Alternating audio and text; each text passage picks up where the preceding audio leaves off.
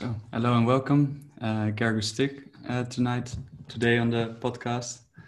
Gergu is one of my most intimate friends at the current moment. I got to know him during my studies a bit more than 3 years ago now, and basically very quickly we became very good friends, and we shared, I think, a passion for self-development, exploring the world, getting to know people, inspiring others, and moving. And over these things, we connected, very quickly, and we became friends and also working partners. So after a couple of months in the studies, we started a peer support group to kind of create a space in which we could explore ourselves, get to know each other, help each other to live life more authentically, get to know ourselves.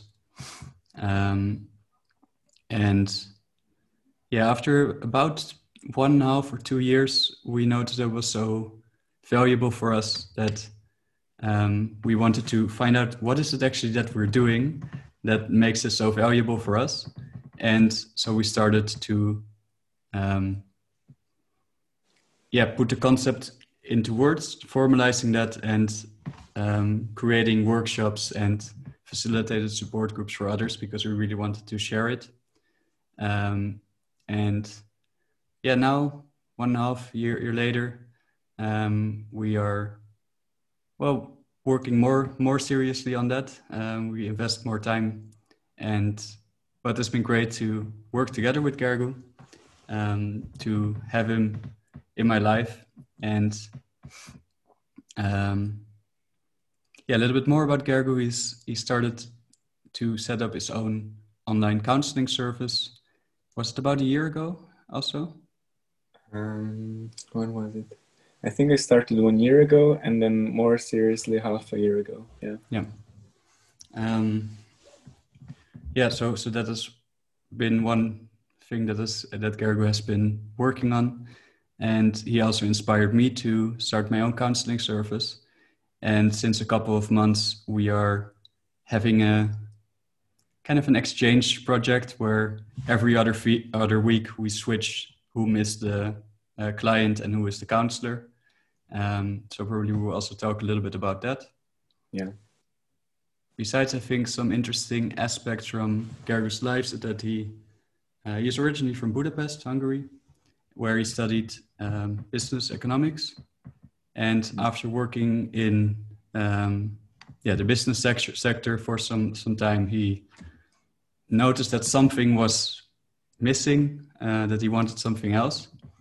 And he made quite a drastic switch. He moved to Amsterdam and started to study psychology, and changed from being focused on trying to earn money, get the, how do you say that, mainstream markers of success, to becoming a little bit more like a loving hippie in some ways, still with a business orientation, which I think also makes you unique. Business side. Sorry? Also staying true to my business side. Yes, yeah, for sure. But with a bit more of a hippie attitude, maybe. Yeah, true.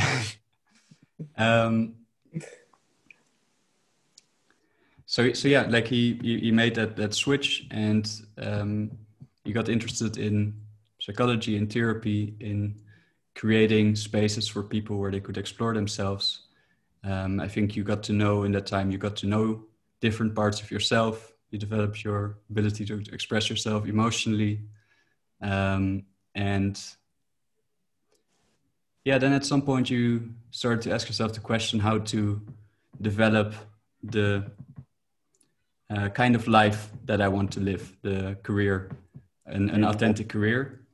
And you spent quite a lot of time investigating that. And I think one of the things that came out of that is the online counseling service. And you also got into the digital nomads. So because you want to be able to travel and work from wherever you go, and kind of have that sense of independence and ability to explore the world. Yeah, true. So welcome, Gerger. A long introduction. I'm still getting used to this. But I'm flattered I heard so many kind words of me. It was really heartwarming. Thank you. That's nice to hear. I'm very grateful to have you in my life, to have you as an intimate friend, and it's great to work together with you as well. Our collaboration on the different projects are, they inspire me also to really create something together, make an impact. I think both our work and fun aspects of our lives are pretty relevant. And I also know that we learned a lot from each other on both of these domains, which I really enjoyed. And for that, I'm also very grateful. The thoughts that come up is the hitchhiking adventures that we went on. Yeah, exactly.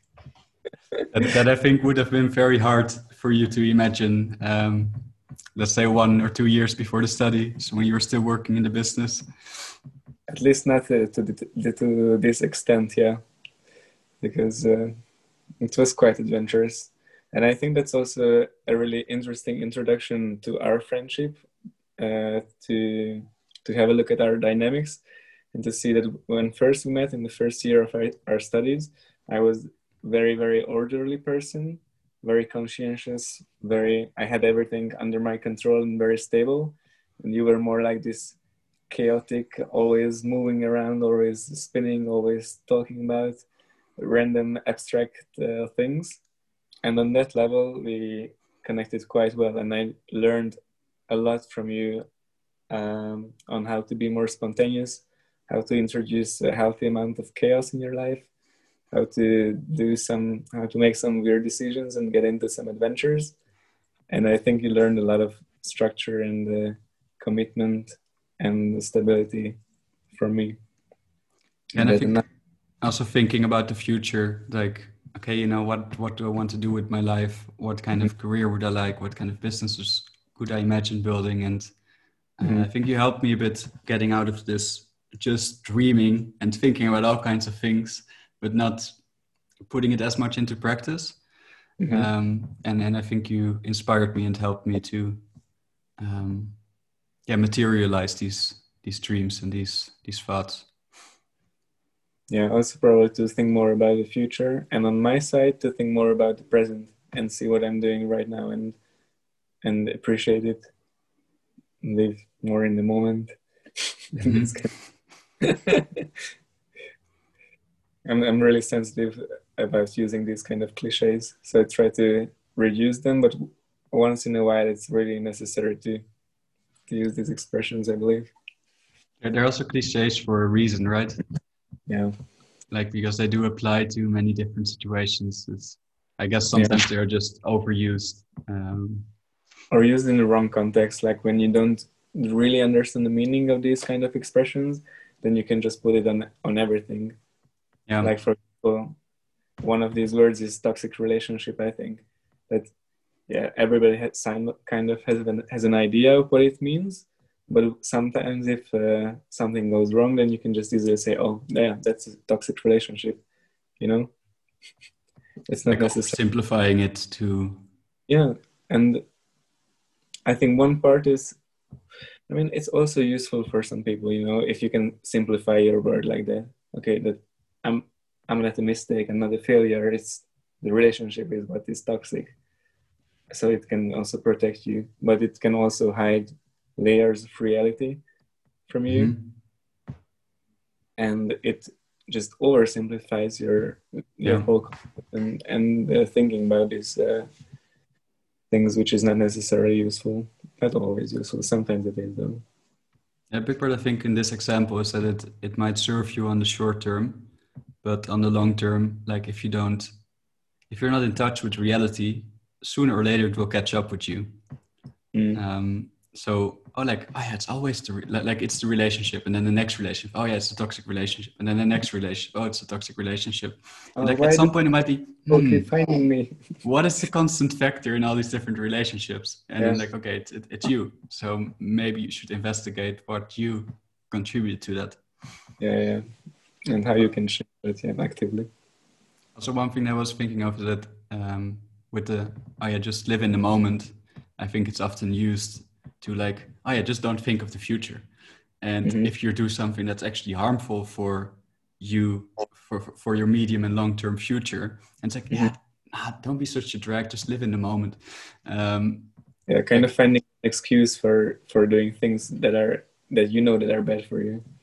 Yes, exactly. Yeah. And then even down talking others that are maybe, well, like that maybe don't want to I know, drink a lot of alcohol in one evening. It's like, yeah, you know, you only live once.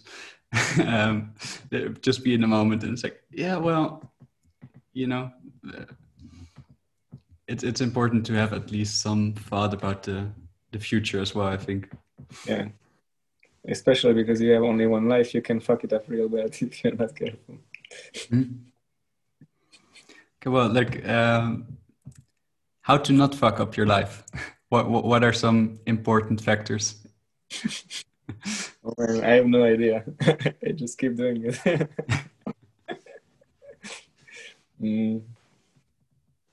Well, was it a question for me to answer? Yeah. It was a question. I thought maybe it's a nice bridge towards some of the topics that we want to talk about. Indeed.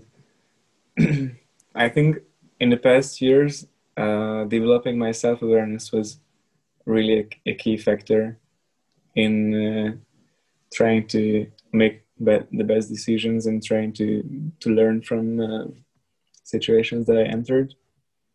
And on self-awareness, I mean paying attention to the thoughts that I have, paying attention to the emotions that I have, and paying attention to what do I find myself doing. Because there are some cases when you don't really intend to do some kind of things, but you still find yourself doing some things, and investigating those. So investigating unconscious behaviors and unconscious thoughts and emotions are something that I found really valuable for making better decisions and making a life that is more in line with what I need. Mm-hmm. And what do you mean exactly when you say sometimes you find yourself doing things? Do you mean then that it's like something that you didn't kind of remember consciously making the decision that got you there, and then it's like, how did I get there? Or do I understand you correctly there? One aspect is that you don't remember the decision, and also that maybe there was no decision, or you don't know why you were doing certain kind of things. It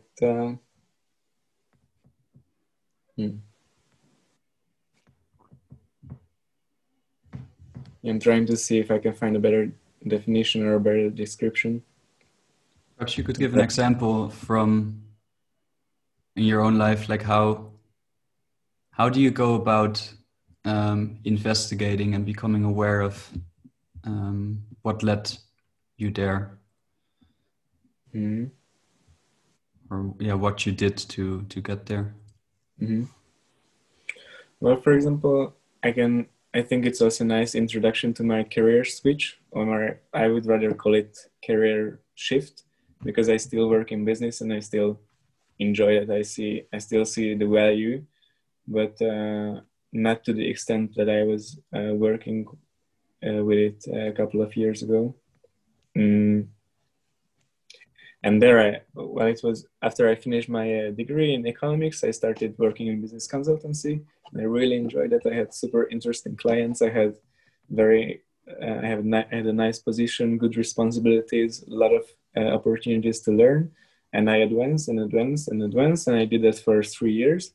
And then suddenly I realized that, wow, I'm actually now 3 years into this career, living a life that I thought I would enjoy.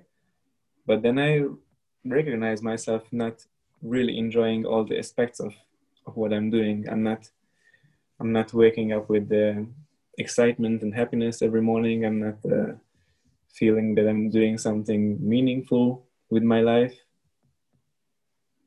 But I notice myself that I'm still doing it, that I still exhibit this behavior of going to work and even advancing in that career that might not have such a straightforward future for me in that specific area right there. And then I needed to start thinking about, okay, what exactly am I missing? What exactly do I feel? What kind of thoughts do I have regarding this situation? And I had to identify the things that I was missing from that life and see where I can get those in order to be more fulfilled, and also just in order to do something that is more in alignment with me, with how I am usually. So I don't have to twist myself in several ways in order to fit a category of job or fit people's expectations in a way that is more than necessary. And finding balance in that was a really interesting journey, and it still is. How do you think you ended up there? Because what I hear you say is that, like in the beginning, you felt quite a lot of excitement in this new career, in this job, a lot of learning opportunities, a lot of interesting people. But that at some point along the way, probably gradually, something changed, and like you, at some point, you noticed like, I'm missing something. I don't have the same sense anymore as I had in the beginning. It was, it's this interesting thing that you cannot really know what you want or what you enjoy or what you don't enjoy unless you start doing it. And this career option seemed like a good idea, business consultancy, there is money in it, and then there is sort of prestigious title, and there is also a bunch of things that the work included that I really intrinsically enjoyed. I really like working with people. I really like providing long-term good quality support to people, in this case to entrepreneurs. I think I'm especially good in ongoing support. I'm seriously interested and invested in people who would like to have help from me, and all those aspects were present in this job. And I realized that, oh, look, I started something, and these are the things that I enjoy here. These are the things I really want to keep. But then there were some other aspects, lack of freedom and lack of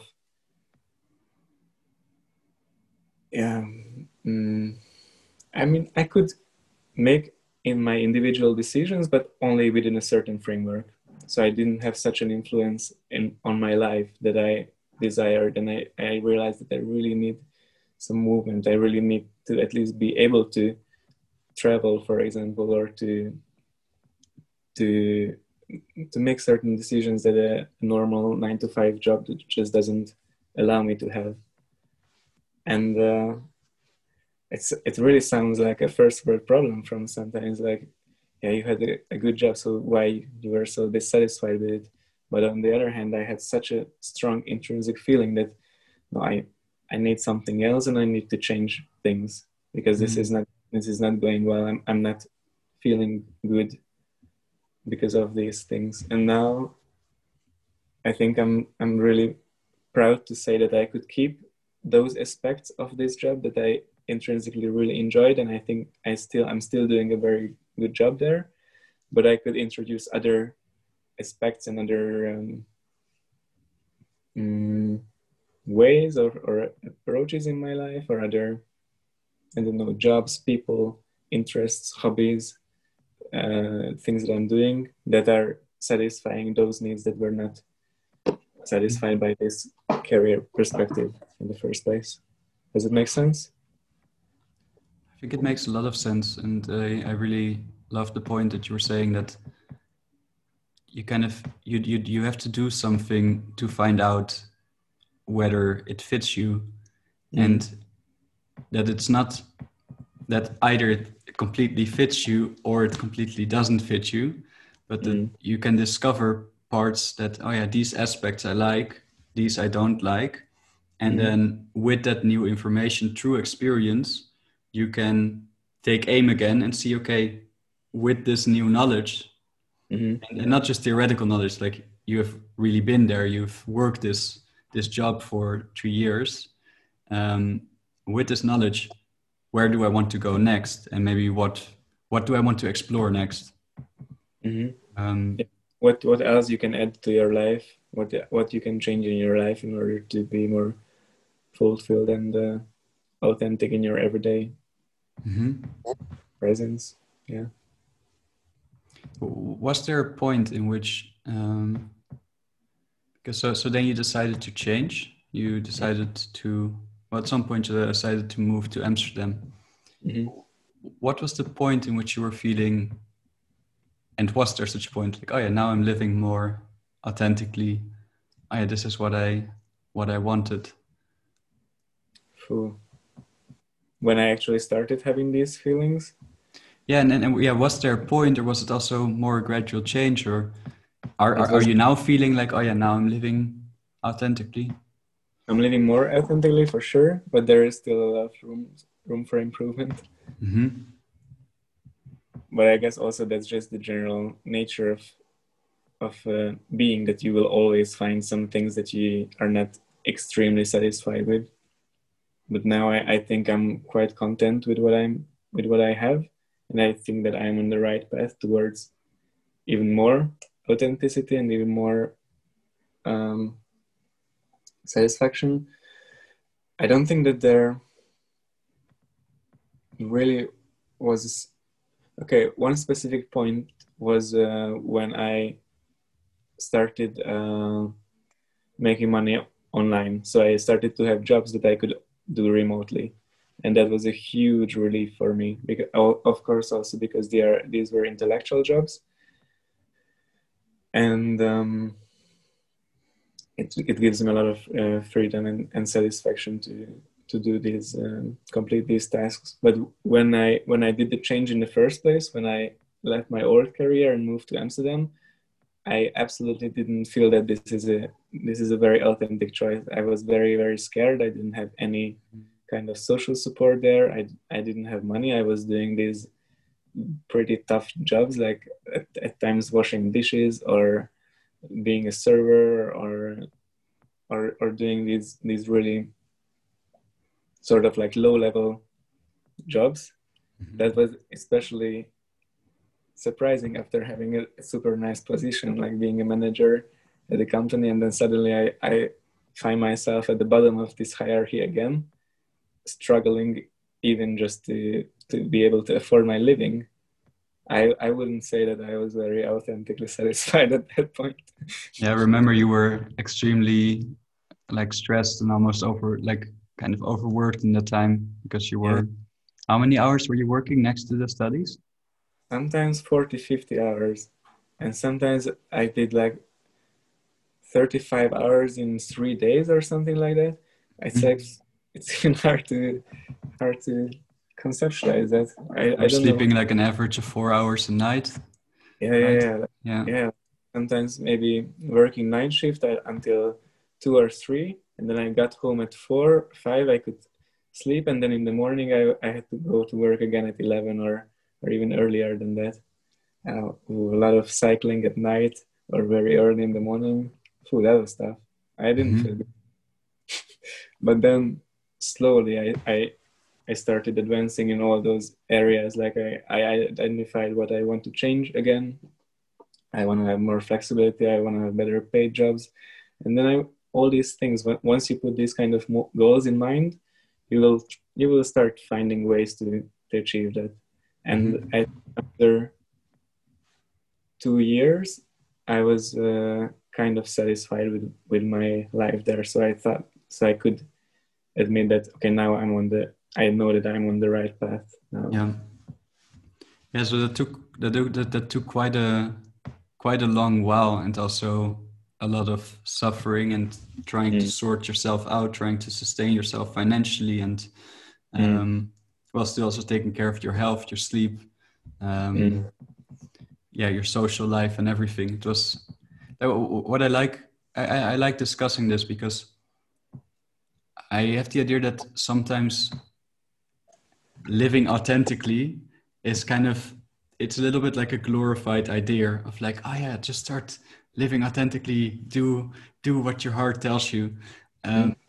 And this is a bit the other side of that trying to do something new comes with a lot of suffering, a lot of trying to figure out this new, well, like literally a new country, new environment, um, new working conditions and study conditions. And well, New social circles, which is really, really mhm. important.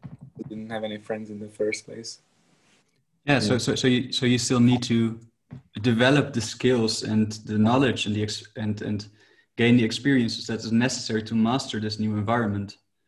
Yeah. Um, Yeah. like Peterson says it, like describes in the biblical series of um, like if you start something new, you first have to wander stupidly through the desert for 7 years. This image came a bit up. Like, I mean, you were doing a lot of things that were challenging, and you didn't know how to manage it in the beginning. Mm. Yet over time, you learned and you assessed and um, constantly adapted as well.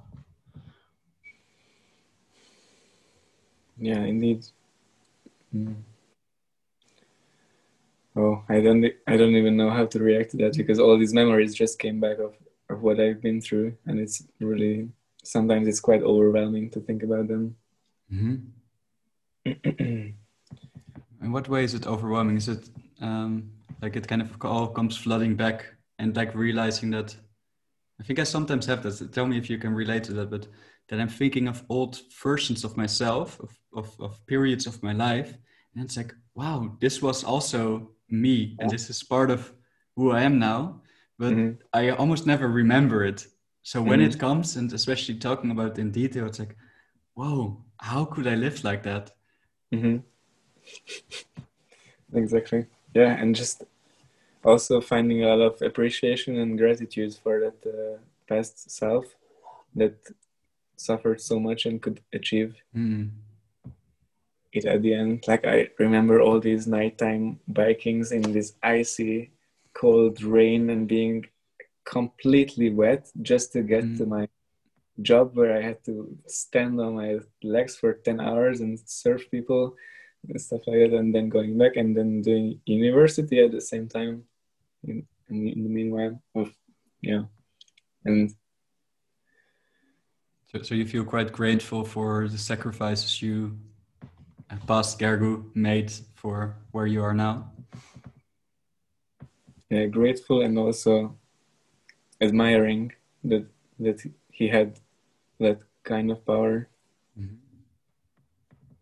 I think in this period, I mean, like, I think I've also told you at the time, like, how are you doing it? You know, I felt quite amazed about how you Mm-hmm. were juggling all these things, and then, well, also still had so much social energy. Often, it was like, oh, I just slept 4 hours, but yeah, like I'm going on to the next meeting and the next meeting. Oh, and I'm doing this and I'm doing this. So like, yeah, really a lot of energy. And what I wanted to say is that I think you showed yourself what you can do, and I think that's such a valuable lesson that like yeah you build your character there, and you know that you can handle yourself in difficult situations. um, it's not that like you would want to maybe go back there, but more you have gained the knowledge that if you were to come in such a situation, you have Mm-hmm. what it takes. Mm-hmm. Yeah, and I honestly think I think all the people have that kind of power if they dedicate themselves to it, if they find a goal that is precious enough. But I also don't want to think or talk very highly of that. So there is one part of this motivation and energy that's coming from, oh, I imagine a life for myself that I want to live and I work towards that, but also a huge amount of dissatisfaction and suffering from the present moment. Like, okay, the current situation is just so bad. It's just that I cannot take it any longer. Either I stay here and I die or whatever, I give up myself, give up my life, or I start going against the suffering and start putting extreme amount of energies to change the circumstances and change my life. So there is a very dark side of this motivation as well, which is huge amount of suffering. Yeah.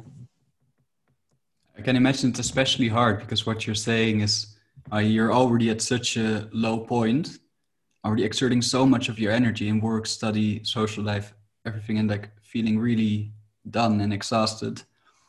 And then what you need to do to get out of that is add another layer over it of like assessing, where am I right now? How did I get here? How do I get out of that? And like start targeting all the suffering and finding ways of moving forward. Yeah. And like, for instance, while finding a job that maybe pays better and that's more, how would you say, sustainable next to your studies. Like while you're doing that, you still need to do all the things that you did before, right?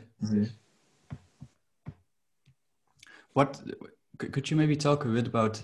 I found it interesting that you said like, this vision kind of got you through it as well. It gave you the motivation to do that kind of work. Could you maybe describe a little bit, maybe one, what your vision was in that time, what your purpose was, and two, or no, let's maybe start with that. What my purpose was in those times? Yeah, kind of. What were the aspects that got you through it?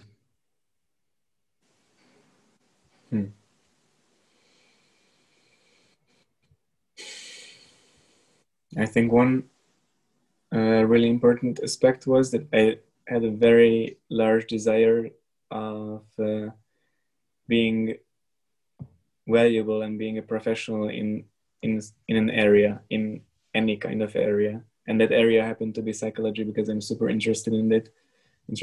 And I already read a lot about it. And I also think I'm naturally a good supporter also in my everyday life. So, but my point, what I was trying to make is that I wanted to have one area in which I can become an expert and I can become valuable, and therefore I can create my life around me and not being pushed around by anybody else.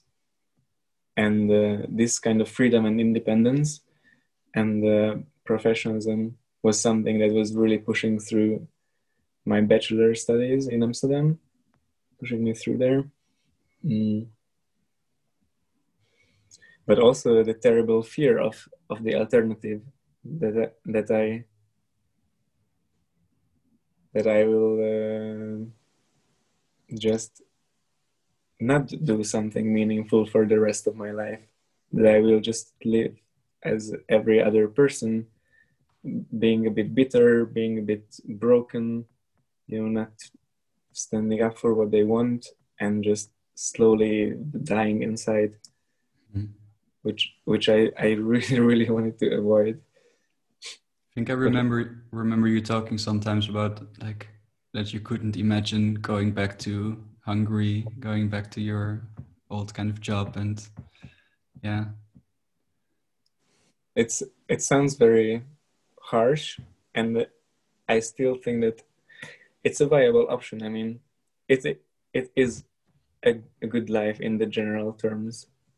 If I would have to go back to my old business area of expertise, working in an office as an account manager, it is still not a bad outcome for a life, but for me at that point it felt so terrifying for some reason that it really helped me to push through. It sounds to me like it was, even though like it had the, you would have a decent job, you would get enough money, and of that you would be relatively respected from society, but you wouldn't extract the kind of meaning out of what you were doing, the sense of like passion of really wanting to give your all to your work and find that you were inspiring and helpful to other people. And if the idea that this was something that was missing from that future scenario, and that was when you were thinking about being a psychologist and helping people through that, that was way more intrinsically rewarding. And another interesting aspect to that, I think, that if you're a psychologist or a therapist, then you don't only work with what you've learned. It's not a profession that you read a couple of books and then you do it. For example, what you can do with accounting or with most of the business related jobs, that basically anybody who is smart enough, who is intelligent and conscientious, can put a bit of work into what they are doing. They can do it. It's a matter of just learning it as everybody else does. But in psychology, and this is one thing I was missing from that job, is that I am useful and I'm helping people with my whole being.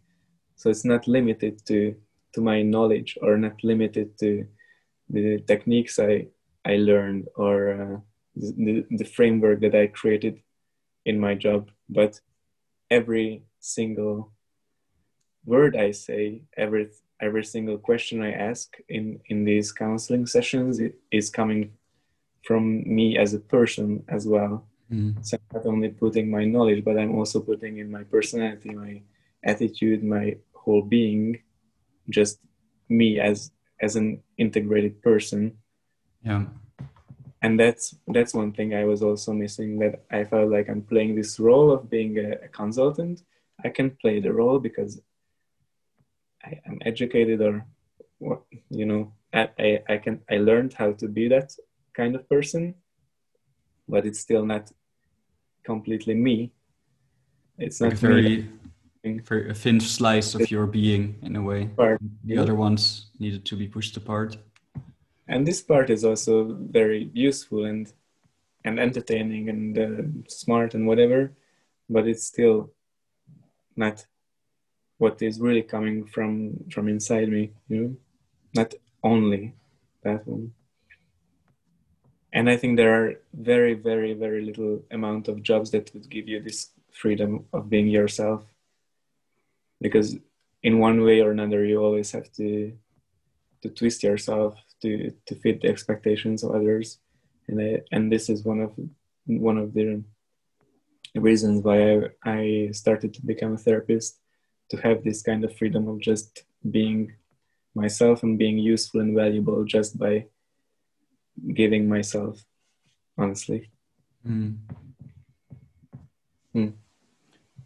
think I would like to use that as a bridge to ask you a bit about the social support that you had during the studies, also during the difficult times. And like how I was thinking of bridging it is, how did participating in the support group that we developed, and in the personal interactions that we had with people from the group, how did this contribute to you becoming more and more able to allow all aspects of your being to manifest and express themselves in like both in the group, but also in relationships outside and in your work? I think that's a really great bridge, and I'm very excited to answer that question, actually. I can tell it as a kind of a storyline. I think it's more interesting like that. So when I started my bachelor's in the first year, I was really afraid of so many different things. Like I was again alone, without money, without friends, without I don't know, without anything that I had in my previous life, and I was just really in my shell and in my own mind, just going through and working my way through to a goal that I wanted to achieve.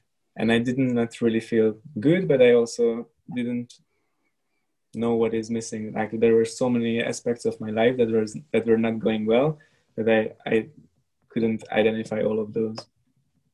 And when we started the support groups, so basically we gathered every week and everybody shared his or her experiences of that week or of that moment, and then the other people listened to the feelings and thoughts of this sharer and asked questions, explored that area together with them. It was such an interesting feeling that, oh, actually, there are some people who are interested in what I think, like, but not just, not just like with casual talk, but they actually want to listen to what I think and feel, and they are really attentively there for me in those moments. And that was a very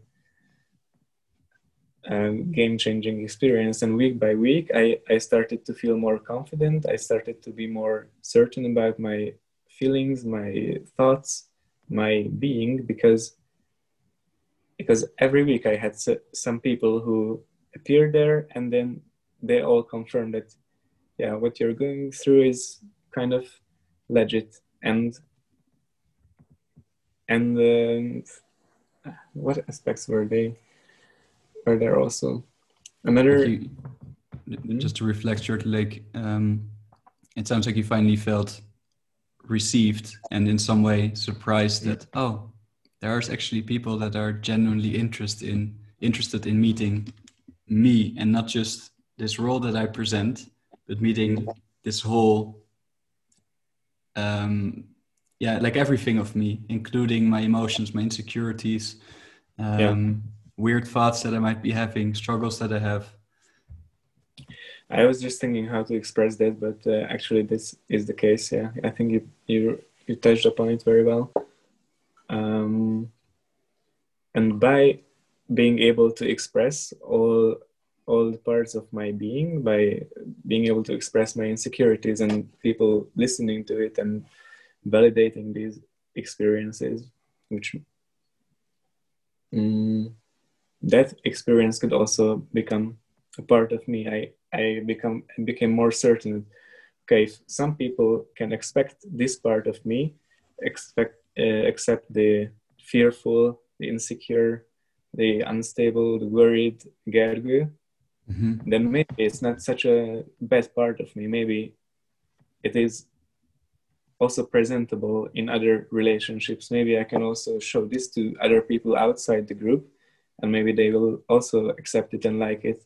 And maybe I will also accept and like these aspects of my personality, which is important from the perspective that once I started accepting these troublesome or these hidden layers of my personality that I was not feeling comfortable to expose to others, they started to pressure me less. Do you get what I mean?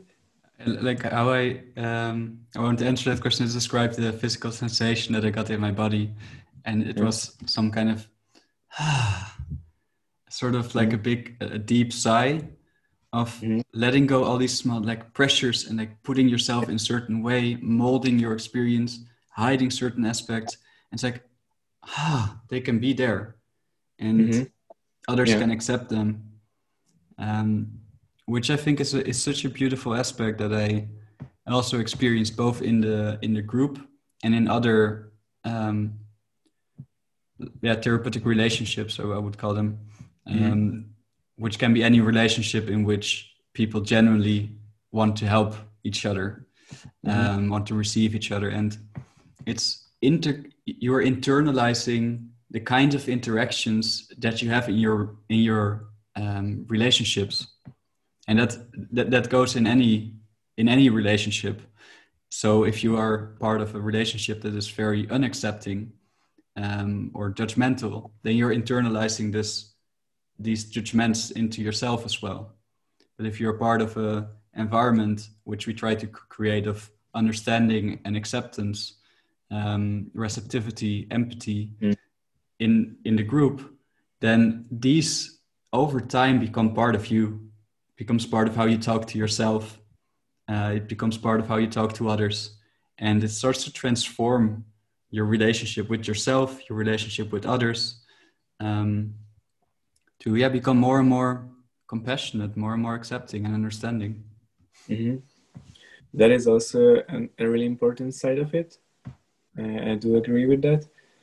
But what I was trying to express rather is having this pressure from those sides of your personality that you didn't accept yet. But I maybe I'll give you an example. Yeah, maybe. Please do. Maybe you have a certain, for example, maybe I had the fear of losing my job or not fulfilling my studies or failing this new kind of life. And these kind of fears and anxieties were all in me, inside me. And every time they appeared, I would just push them down. That okay, no, there's no need to fear. We need to go up front. We need to focus on the goals, and we need to focus on the work and action that we do. But if you don't pay attention to these kind of fears and anxieties that are deep down inside your, I don't know, unconscious or your body or your mind somehow, then they just get stronger and stronger and stronger, and then they get pressurizing because you don't pay attention to them. But once I had the opportunity that I expressed this to you, I don't know if this was a specific example, but I think it's a good general example. I could express in the group that, hey guys, often I'm really afraid of just messing up this new life that I'm trying to create, that maybe I will not be enough, maybe I will have to go back, or I have to give up on it, or it turns out that I'm not smart or good enough to complete what I planned. And then I received a lot of attention from you, and a lot of confirmation that, okay, that's quite an understandable fear, and what can you do with it? Like what does it consist of? You guys helped me to explore this fearful, anxious little Gergő inside me, and by that I could make better friends with the fearful side of me. I could accept that, hey, okay, I really indeed have these kind of fears and anxieties in me, but they didn't affect me so strongly afterwards because I paid attention to that part and I did not suppress it anymore. That's what I wanted to. I also thought of an analogy, maybe of a physical remark or something. Maybe you have terrible skin condition somewhere, and then you're always hiding it.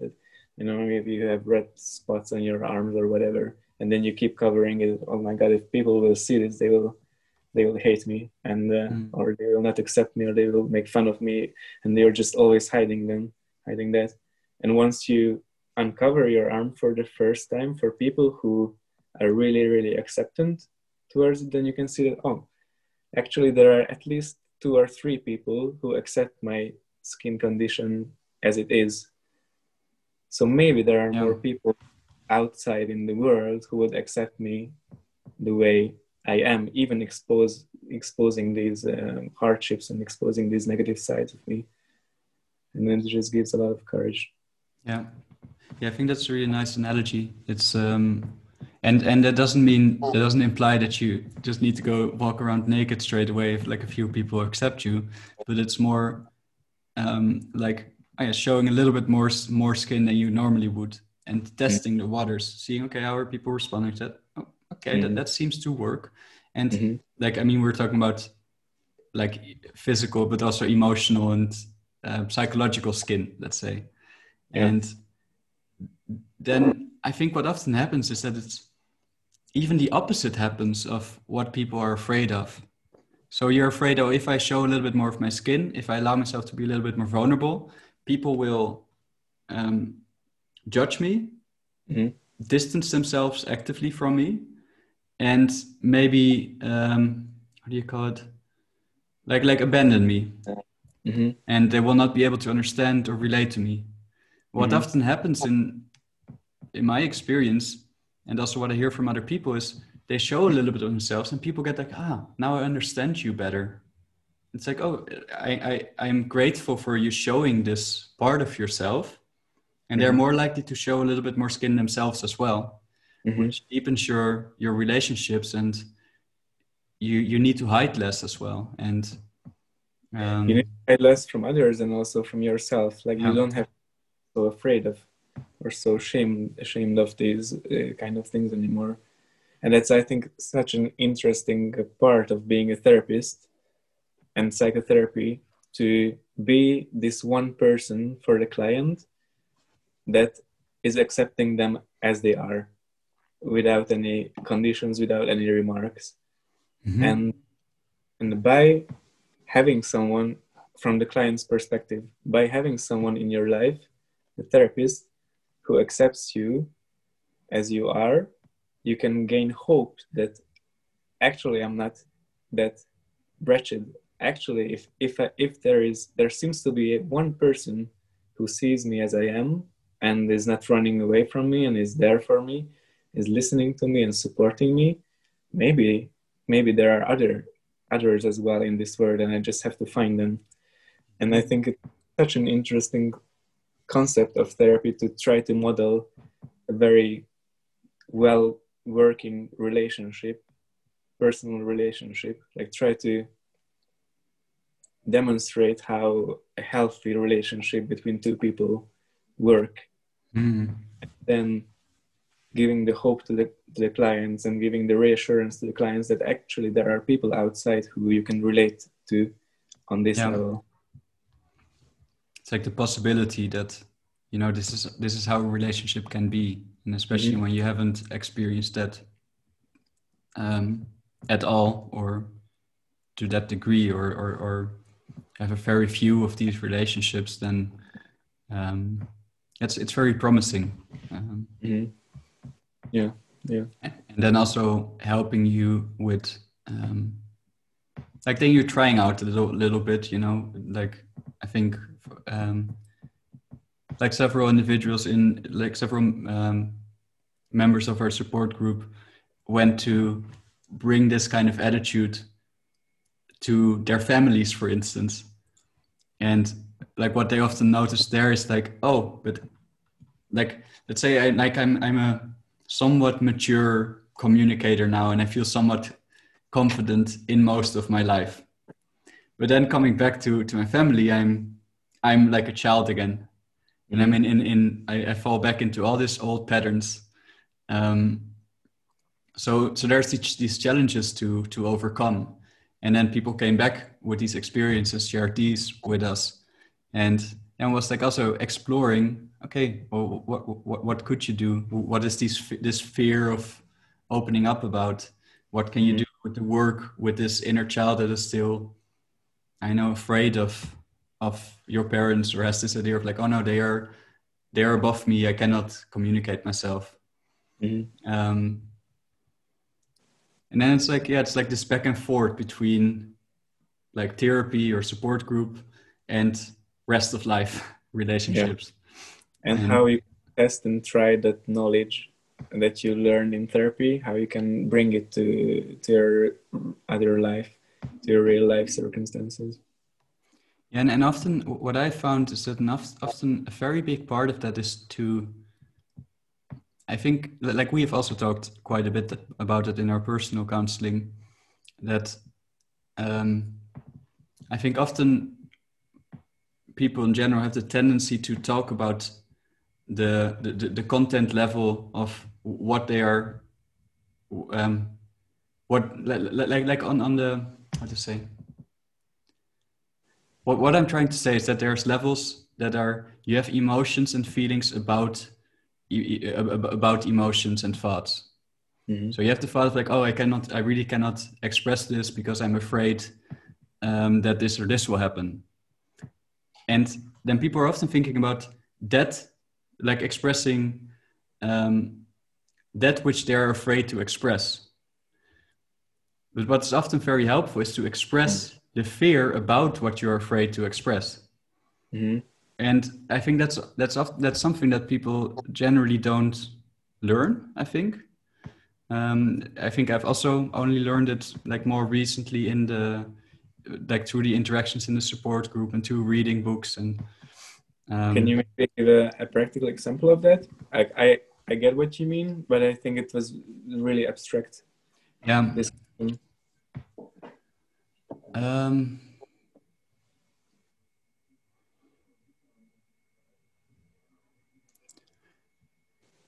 I I don't know why, but for some reason I often find it very hard to bring things back to the more concrete levels. And then when I'm trying to think back of my own life, it's like some things come up, but they are not specific memories in a way. Mm-hmm. So like I was thinking, for instance, that like I'm in an open relationship with my girlfriend, Mm-hmm. and like we've struggled quite a bit with like jealousy, or I've struggled quite a bit with feeling jealous of hearing that she might be meeting other people. And then I had a layer above that jealousy, like that was telling me like, Gus, what the fuck, don't be like don't make such a big deal out of it. Was kind of angry at me for making all these unrealistic fantasies about what would happen if she would meet another person, what it would mean for our relationship. Then I was thinking maybe about talking about that with her, and then I was afraid that she wouldn't take it well, or she wouldn't understand, and blah blah blah. So If you understand your fears of her meeting others, right? well, that she wouldn't understand my jealousy, or that she would maybe like very much in the beginning that I would kind of push her away, that I would be too much claiming in a way. Oh.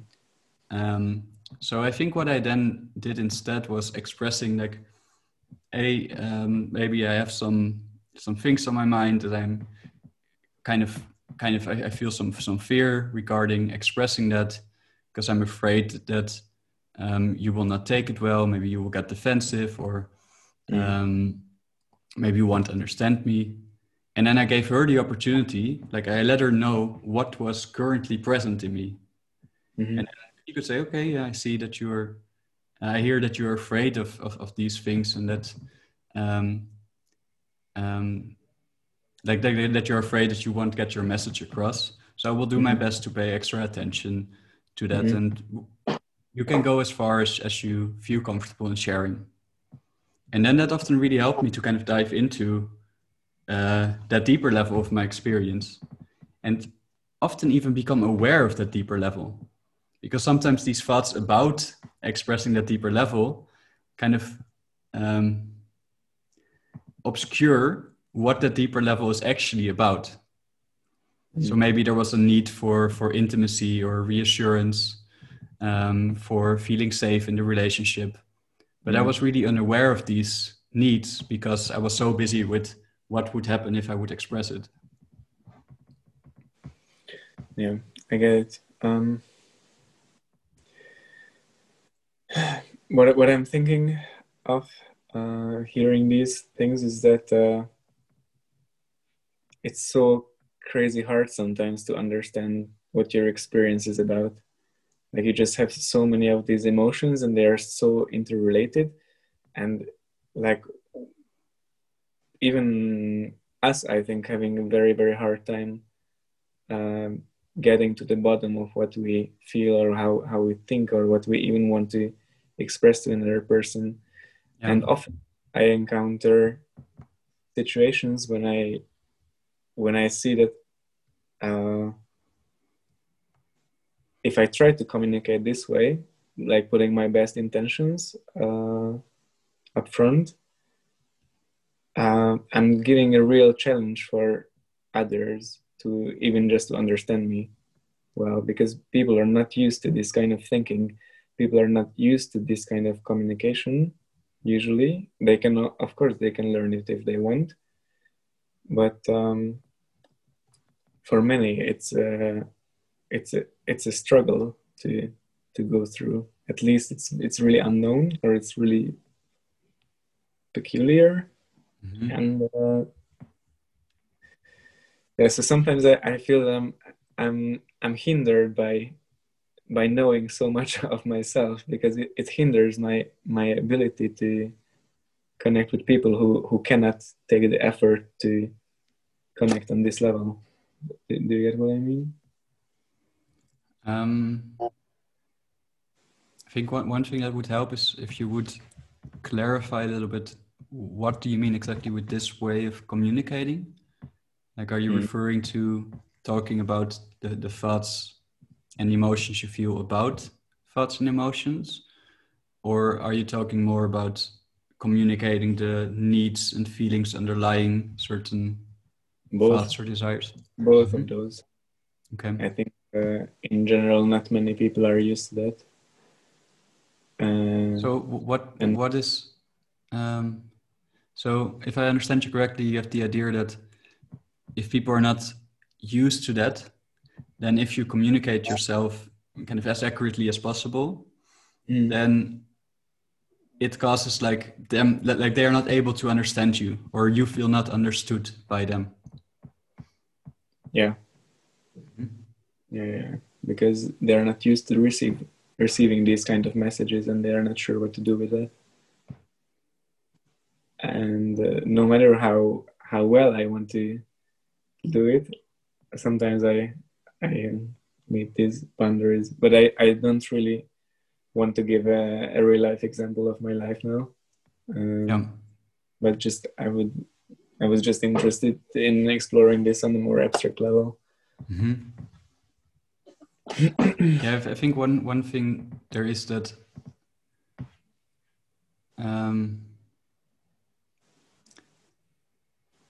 I think it's important that you don't like, if you have certain expectations about how the other person will receive your communications, then I think that can stand in the way of communicating yourself openly. So what I'm hearing you say is that it's in a way it's some kind of condition. I can only communicate myself openly and honestly if I know that the other person will receive my experience in a way that I want them to receive it.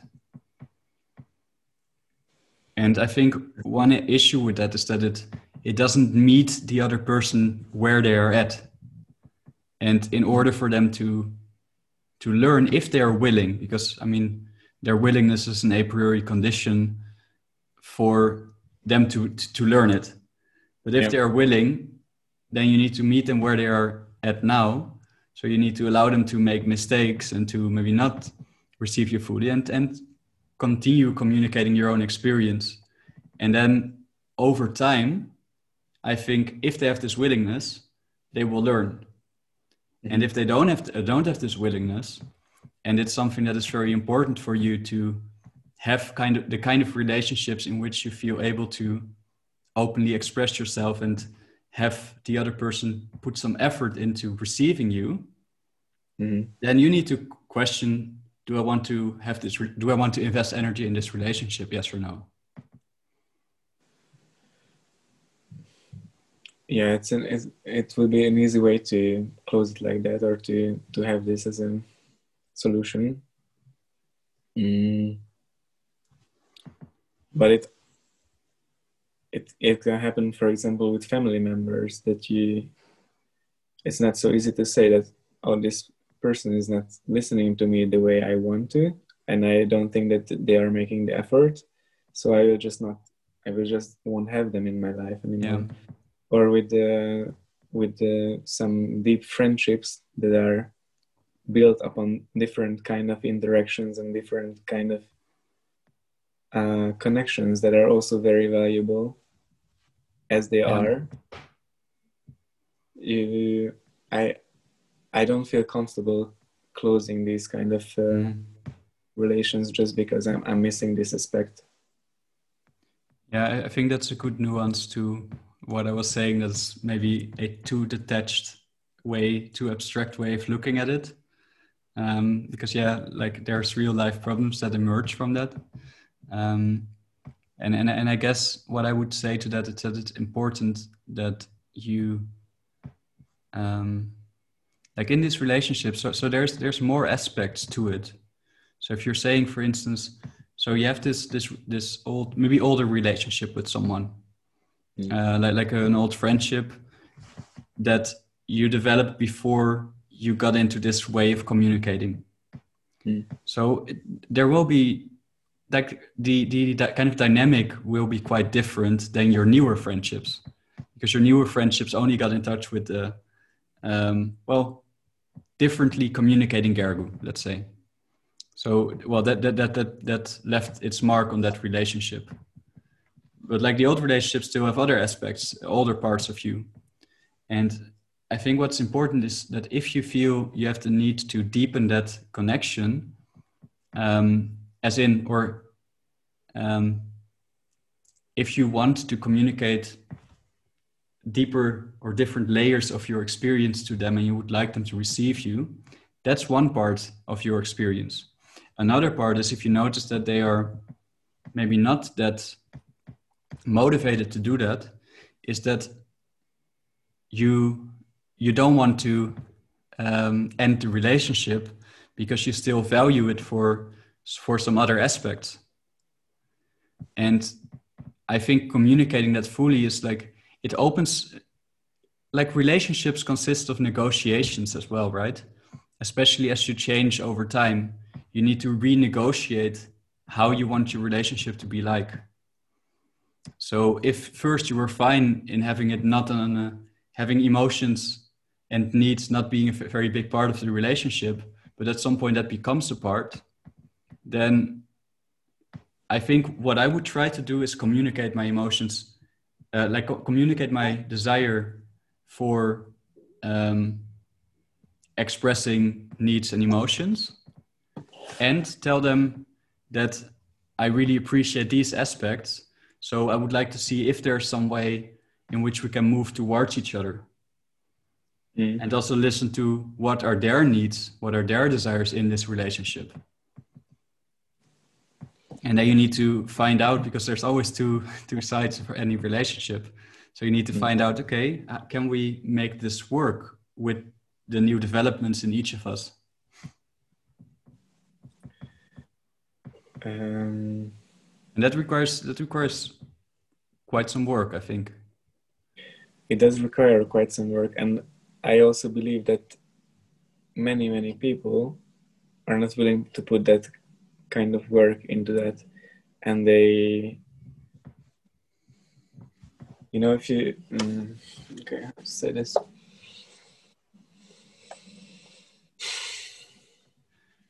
Just quickly responding to that, it's like you have to determine for yourself how important it is for you. So that if you're in a relationship with someone who's not willing to put in that work, you have to ask yourself, is that a deal breaker in a way? You know? And if you feel like, oh yeah, I'm putting in that work, but they are not, you have to ask yourself, okay, how do I feel about it? Am I okay with that? Yes or no? Yeah. Is it still acceptable for me? Can I still enjoy this relationship? Yeah. Despite... Yeah. Yeah.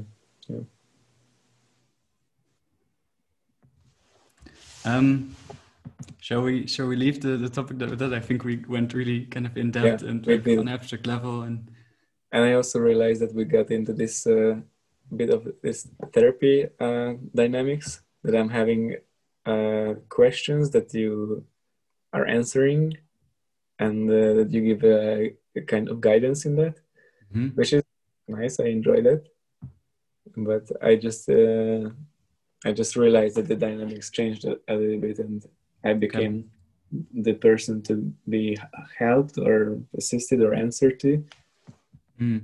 and you became the one that's a guide, that's more like guiding or giving me the answers. Okay. I'm not sure if that's a problem or not, but it happens with us quite naturally sometimes. Yeah. I know. I think it's interesting that you're bringing it up, because we're basically having some meta communication right now, which I identified with Nitai also as one of the things we wanted to do in the podcast, to kind of model what it is like to work on communication in a relationship in a way. And another thing that I noticed was that I wanted to ask, oh, and how do you feel about this change in relationships? So yeah, I do, in some way I do recognize it. However, I'm not sure if I completely understand, because, well, personally, I still have the experience, like we are exploring some topics together. And in some way, I think in our dynamic, you are more likely to raise questions and maybe ask, yeah, but how does it work in practice? And then I'm trying to wrap my mind around that. And then you're trying to understand that and see how that applies in real life examples or real life relationships. So for me, it still feels like we are exploring it together, but yeah, I don't want it to feel for you like we are not on one level anymore. So you ask how I feel about it, and it's quite hard to answer. I don't have a very specific negative feeling towards it. I just thought it would be interesting to discuss and to raise this as a topic, as an observation that I wanted to share. Maybe I had some ideas that the discussion would be more meaningful if we would I don't know. I wanted to say if we would explore something together, but this is also a way of exploring something together. And I know that my natural tendencies are really into asking questions and be critical about what I hear and yes, and trying to see how it works out in real life. Yeah. And then there, like I said, my natural inclination is to go on an intellectual, abstract level, trying to put together the concepts that I kind of worked out or learned about, and just thinking, okay, if this is a situation, because basically what you're doing, you're sketching a situation for me, and I'm thinking, like, how would that, like, you're encouraging me to think about how would that work out. Kind of maybe what would the theory say about it, what would my experience say about it, and then I'm kind of trying to pick that apart. But that being said, I also know that I can have a tendency to adopt the role of the educator in a way, which is something that also somewhat comes up in my counseling sessions lately, and it's something that I'm not sure, or I think there's something for me to work on that, like in that area, because, well, like you described it nicely, like it's felt for you like the dynamic changed. Like I was going into the role of the educator and therefore kind of placing you, oh yeah, you are the student, you are in need of education. Whereas maybe guiding me towards certain solutions that are not entirely mine, or like I kind of had the it was very slight pressure, but it was indeed the pressure that, okay, this is the way I should conduct myself from now, because this is the answer to what I'm proposing. And I'm appreciating the kind of feedbacks that are not pushing me in any directions, but maybe raising this as a opportunity and see if I can apply it to my life. And the way, I think it's rather the way how you present these ideas is, just telling me directly that, okay, so this happened, so this is the case. If you experience in your relationships, leave them. And I think what one big mistake is that I'm making is that I presuppose that I know the answer and I know what is best for you and I know what is best for other people.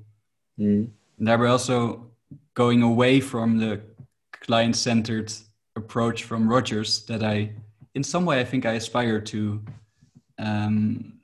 conduct myself more Rogerian, more non-directive, and trusting you and other people that like you can find your own way, and it works also best when you find your own way. Mm-hmm. So I had the question, like, how would you like me to? Do you have an idea of what you would like from me differently in how to communicate to you? Right now, or in our counseling sessions, or let's keep it for right now. Mm-hmm. It's most present.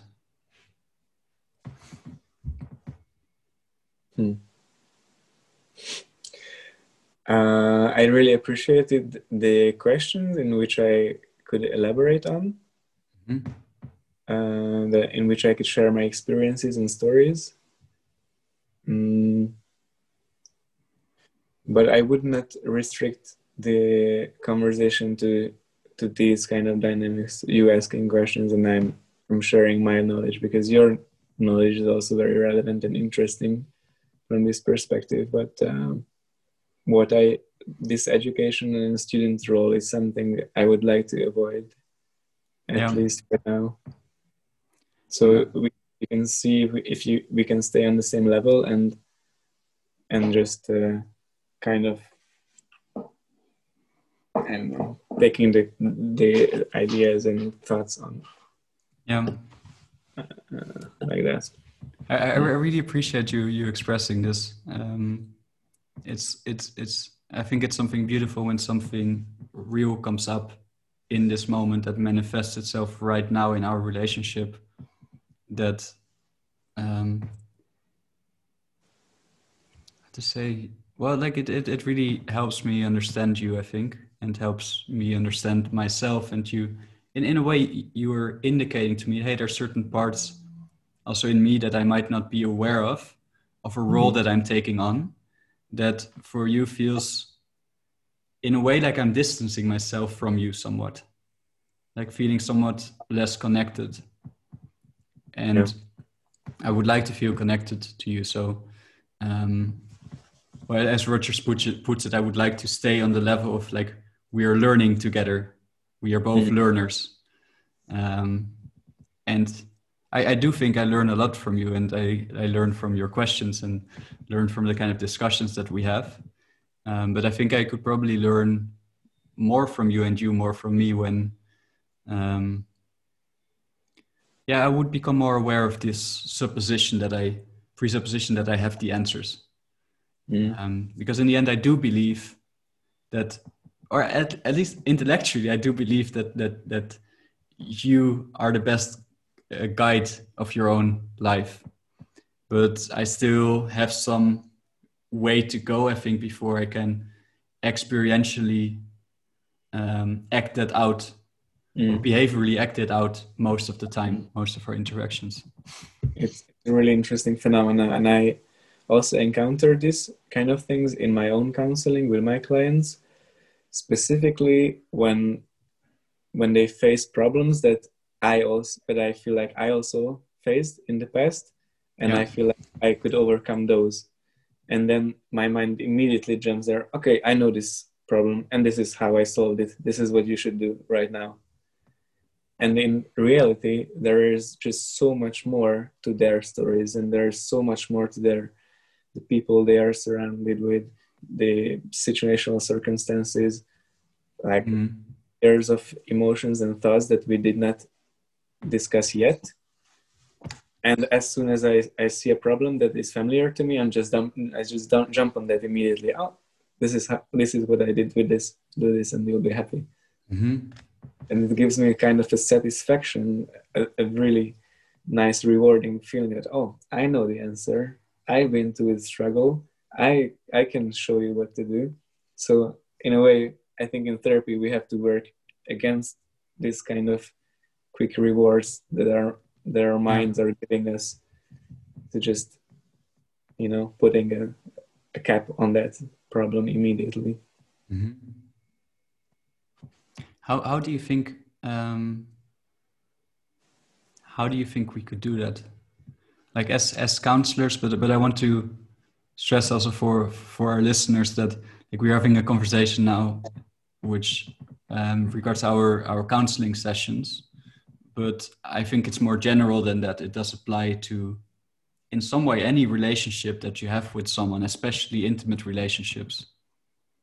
Because in intimate relationships, like as counselors, we are also just people, just like other people who are not in the field of psychology. And other people also have this kind of tendency of like, oh, I've heard this problem before. So then placing our experience onto the other person, which then we're not able to perceive them anymore. The real them. We are perceiving an image of us. So how do you think we can become more aware of that and to alter our way of communicating to them? I think it's tricky because one surprising thing I experienced in the past month is that I was facilitating a support group in which I specifically asked the participants not to give any advices to others, so not to close off the problems with the solutions that they find suitable. And it turned out that many of them did indeed give some answers, some advices, and people receiving those answers and advices were very happy for it. So then I was a bit confused. And sometimes it really does feel very good to receive a good advice. I'm not against advices in general, but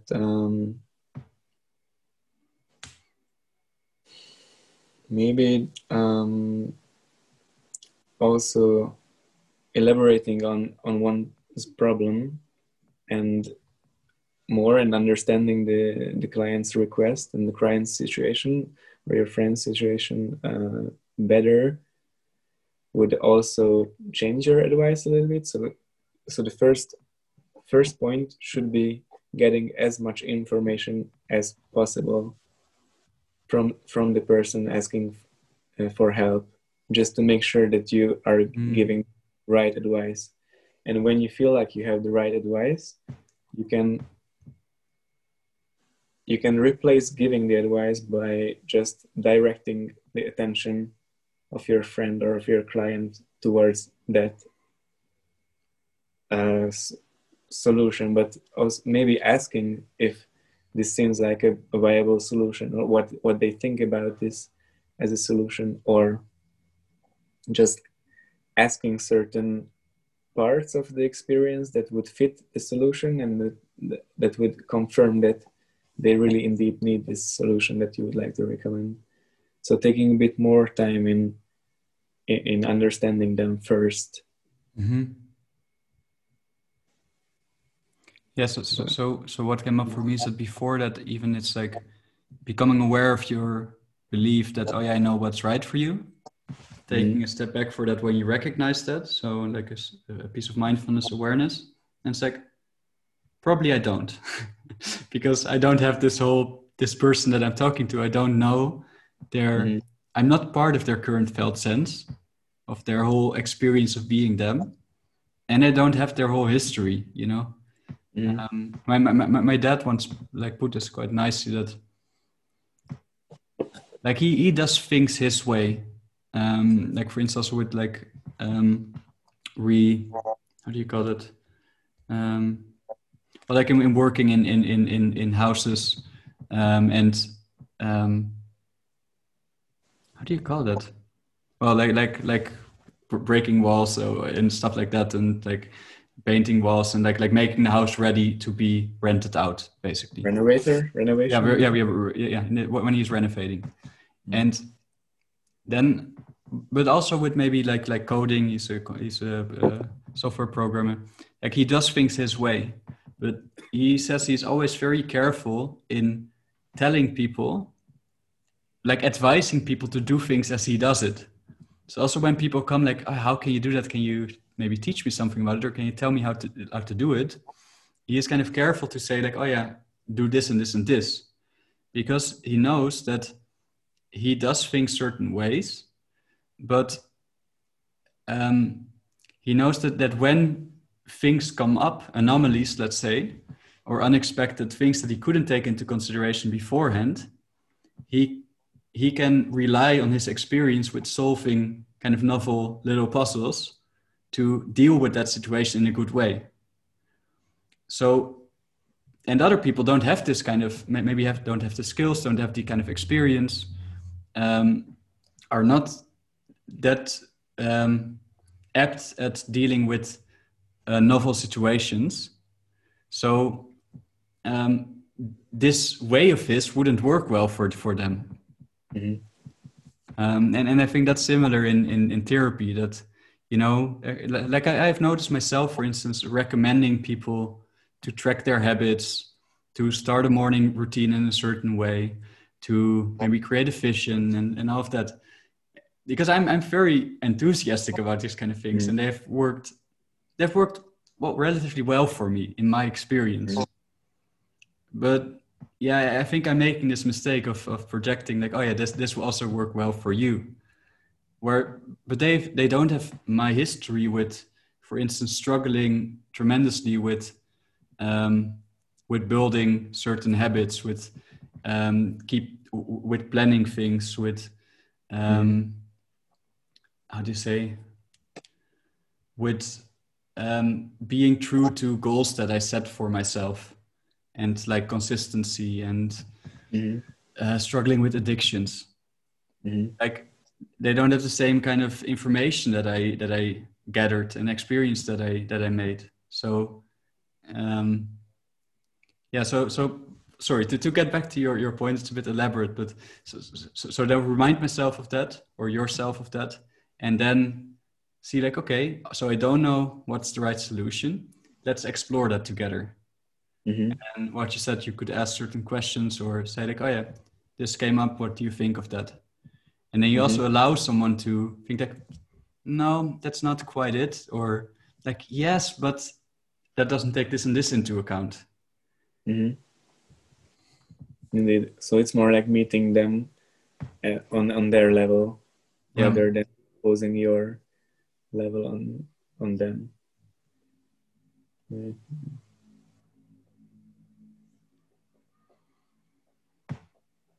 think we can agree on that. Great. And also, of course, in real life, it's not so easy to carry out these things and to pay attention to all these kinds of aspects of communication and helpful conversations. But at least there is a way, and there is a general tendency that we could identify. I think we've also both experienced, somewhat, correct me if I'm wrong, but that it can be in some way harmful to our relationships to be overly concerned with these kind of communication techniques. Let me speak for myself, and like I think I've experienced that. I've had it with old friends, with really good friends that I know for a very long time. I've had in my relationship that, like, being so busy with like trying really hard to communicate myself authentically and like be reflective and trying to understand them, that in some way I become only my counselor self. So that becomes who I am, which is, I mean, yeah, you know, I'm doing this a lot, so it becomes a big part of me. But there are other parts that are equally as important, even in counseling itself. Maybe, I know, being a bit lighter, making some jokes, or talking about some things that are like not diving into every emotion that comes up, every like, oh, this is a problem, and like diving on it. And I've experienced that can actually, well, it can frustrate people around me. What is frustrating for them? Did you ask? Yeah, I did. Like for instance, my friend Bekanti told me or asked me like whether I can turn it off. Can I turn off this kind of counselor therapist mode? I was like, yeah, I'm not sure. Like he was saying, like I was making things overly difficult in a way by. Hey, we had quite some interesting talks about this. That I was in trying to understand what he was saying, and in some way placing a lot of emphasis on being precise. I kind of overshot with that, so that I didn't make enough use of my maybe intuition and paying attention to the context in which he was saying things and the things that I know of him as a person to make sense of what he was saying. So maybe I was paying too much attention to these kind of placing these techniques and these theories over over our conversations, if that makes sense.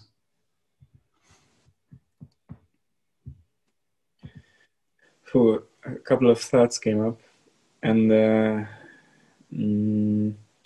yeah, one is that just to go a bit more deeper into this topic, not to make it seem like a normal conversation at all. So you have to also be mindful of what is the goal of the communications right now. So some people just want to communicate to have a good time, to enjoy themselves, to play around with words, to just disclose some topics of interest, or even not interest, just pure fun of engaging with another person on some level. And then I also noticed myself just coming in right down with the goal of, okay, I want to really understand you in this moment. And then it takes away all the fun and takes away all the spontaneity. And which is so funny, like, because with coming in, I really want to understand you. You don't understand their intention, right? If their intention is to just have like a casual conversation, it's like, yeah, but I really want to dive in there. It's like, well, you don't really understand my needs right now. Yeah, exactly. Well, one thing that came up between me and my girlfriend Mia is that like she wanted me to. She sometimes had the idea that I let her into kind of the depths of her psyche and unexplored territory without her feeling like she consented to us going there. So it was that makes two of you, or yeah, it happened to me. I also did it unintentionally. So yeah, what we agreed on then is, or she asked me if I could become more aware and conscious of when I had the intention to go somewhere deeper, or like understand her and explore something, and ask her. So communicate like, hey, me, I think this is an interesting, or I think this is a topic that would be maybe interesting to explore together. Would you be open for that? And with that, I would. I think we're practicing. We're doing a bit better in that now. And with that, I would give her a moment to sit down, reflect, view into herself, like, no, actually, I just want to have a nice, cozy evening, maybe cuddle a bit and watch a movie. Or like, yeah, that's okay. I feel some apprehension and uncomfortableness, but yeah, I do want to go in that. And her part of the bargain was that if she noticed that something became a bit too much for her, to also communicate that to me instead of shutting off.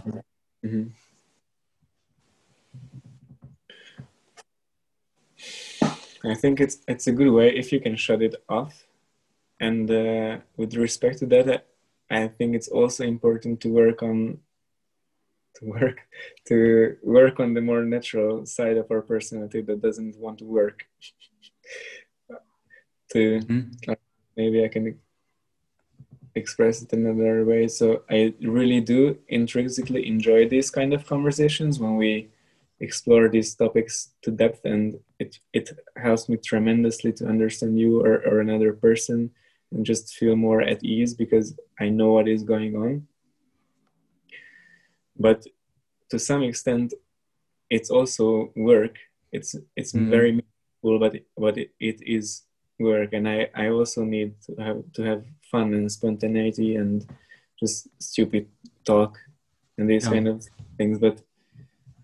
But sometimes, because I'm so intrigued by understanding others and I'm so passionate about these kind of communications, this part of me becomes more dominating, and I disregard the more simple, more fun, and more spontaneous part of my experience that maybe I would even enjoy that better in some moment. Is there a way like or what I'm hearing or interpreting is that there is a part of you that judges easy, playful conversation? What? We're going into therapy now, but I consent. Okay. Thanks for bringing that to my attention. So that there's a part in you that judges the playful, like superficial or simple conversations as being less valuable, less meaningful as having these deep, explorative, therapeutic conversations. So then it's kind of top down, you override like this, or you don't even allow the need to have some playful, easy conversations into your awareness, because like, oh no, this is meaningful. I need to do this work now. Tell me if what you think of that. I'm not sure if it fits my experience. I think it fits yours. I can imagine that it fits yours. I think it's a little bit different for me, but I can go into that later if you want. I don't have a severe judgment on the more fun and spontaneous topics. Moreover, I would like to have more of that of myself in real life, not to get stuck in the therapist role and not to take everything very seriously. Okay. So I'm not judging it. I need that, but I'm so used to these therapeutic conversations sometimes that it's hard to recognize that need for spontaneity. That part was actually, I think, or it's hard to act on it. So would you say for you it's more habitual? My more natural way is nowadays having more structured and more deep conversations about serious topics. Yeah. But I do realize that I have a great need for just fun and spontaneity and adventure and not, just being more in an easy way. Yeah. I'm curious because like it quite resonates with me, I think, and I'm curious if your experience is similar to mine. Like I think because I started to pay a lot of attention, so I read Nonviolent Communication, I read Carl Rogers on Becoming a Person. I got interested in trying to become as precise in my speech as possible, inspired by Peterson, and was reading a lot on these kind of communication things. And then I was paying a lot of attention over a long period of my life over the past couple of years to really get good at it and try to apply it everywhere in a way. So in all my relationships, kind of all the time. And then indeed what happened to me is that it became habitual, and then it became kind of difficult to have the more easy going, playful, less thoughtful and deliberate kinds of conversations, because practice makes perfect. But also, if you are practicing something so much, it excludes all the other ways of conducting yourself. Do have the option to change between these two? To like, I kind of have the same question as Nita. Can you turn off the therapist? How is it? Vacanti.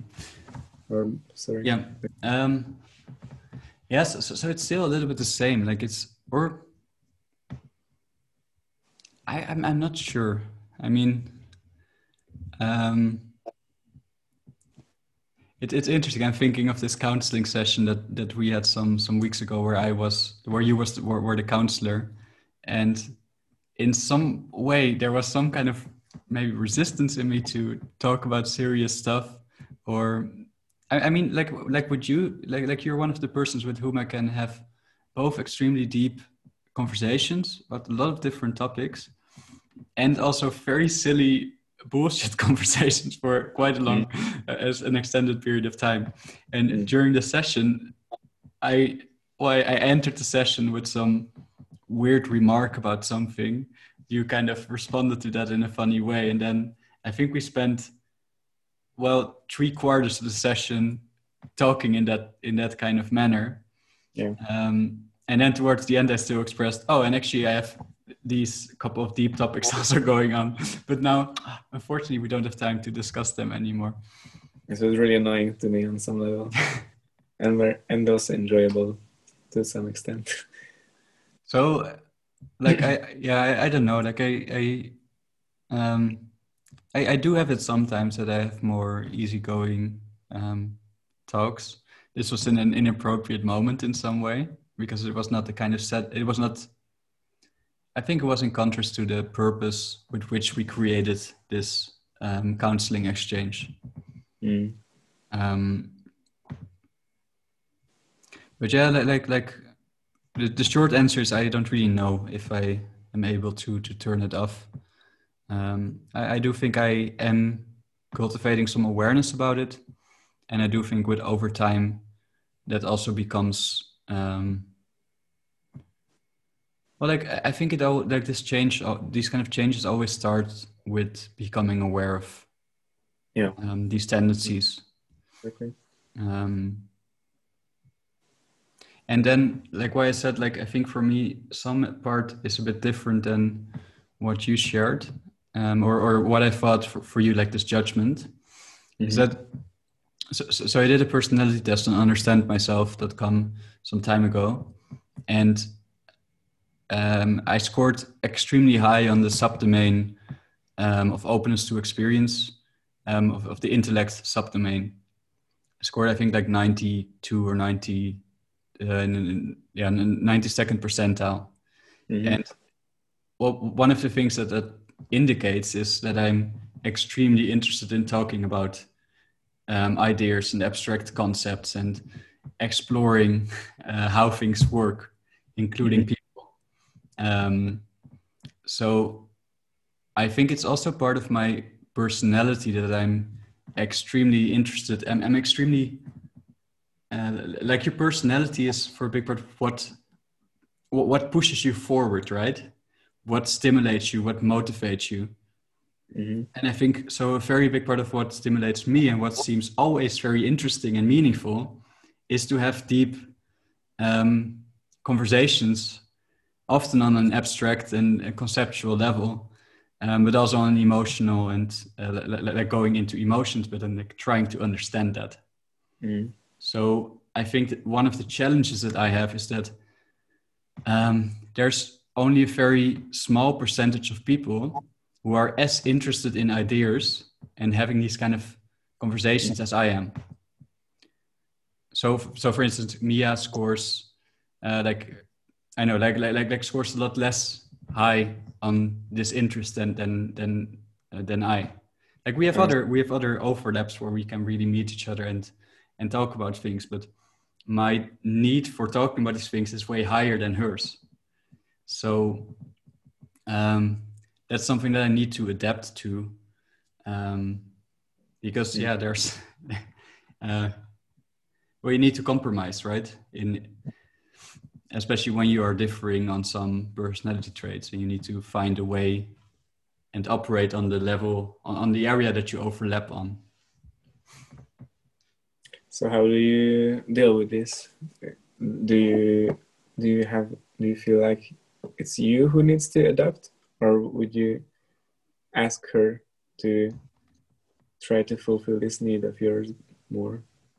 So what I suggested, it's in this understand myself, you can also let your partner fill in the test, or I bought one for her, she filled it in as well, and then you can get a relationship report.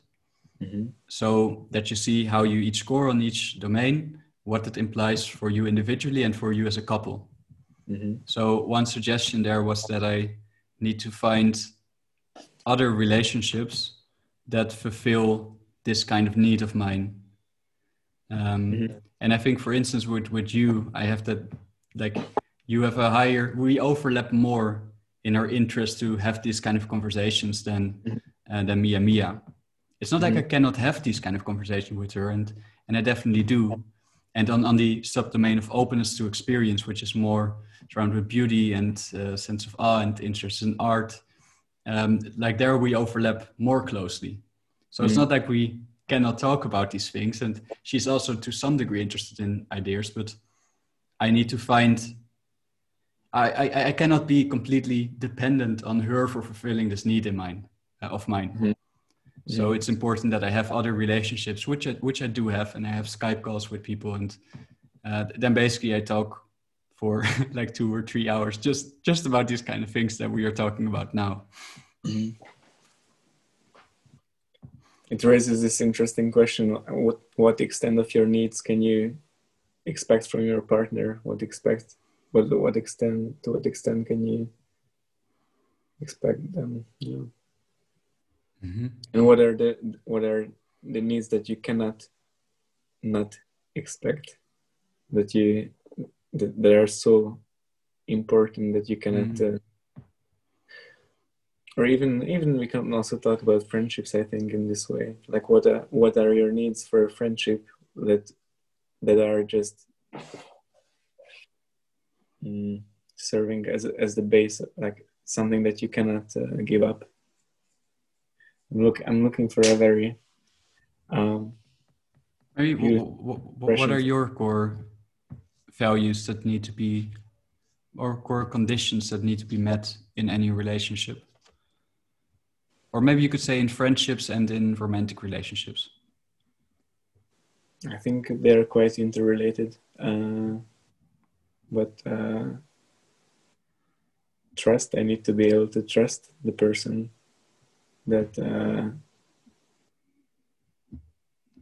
that's an interesting question. What to trust in exactly? I want to trust that they are not, they will not harm me intentionally. I think that's a bare minimum. I want to trust that they are telling me the truth, at least to some extent. To what extent they're capable?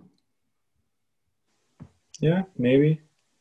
But I'm not even sure if, I think that might be a lot to ask also from a lot of people. Some are just not very comfortable expressing what they think is that their truth is. Yeah. But which raises the question also, like, we don't need to go into that, but what does it mean to be capable of telling, like capable of telling the truth? If you're very uncomfortable with doing it, well, I can imagine that means also you're less capable of doing it.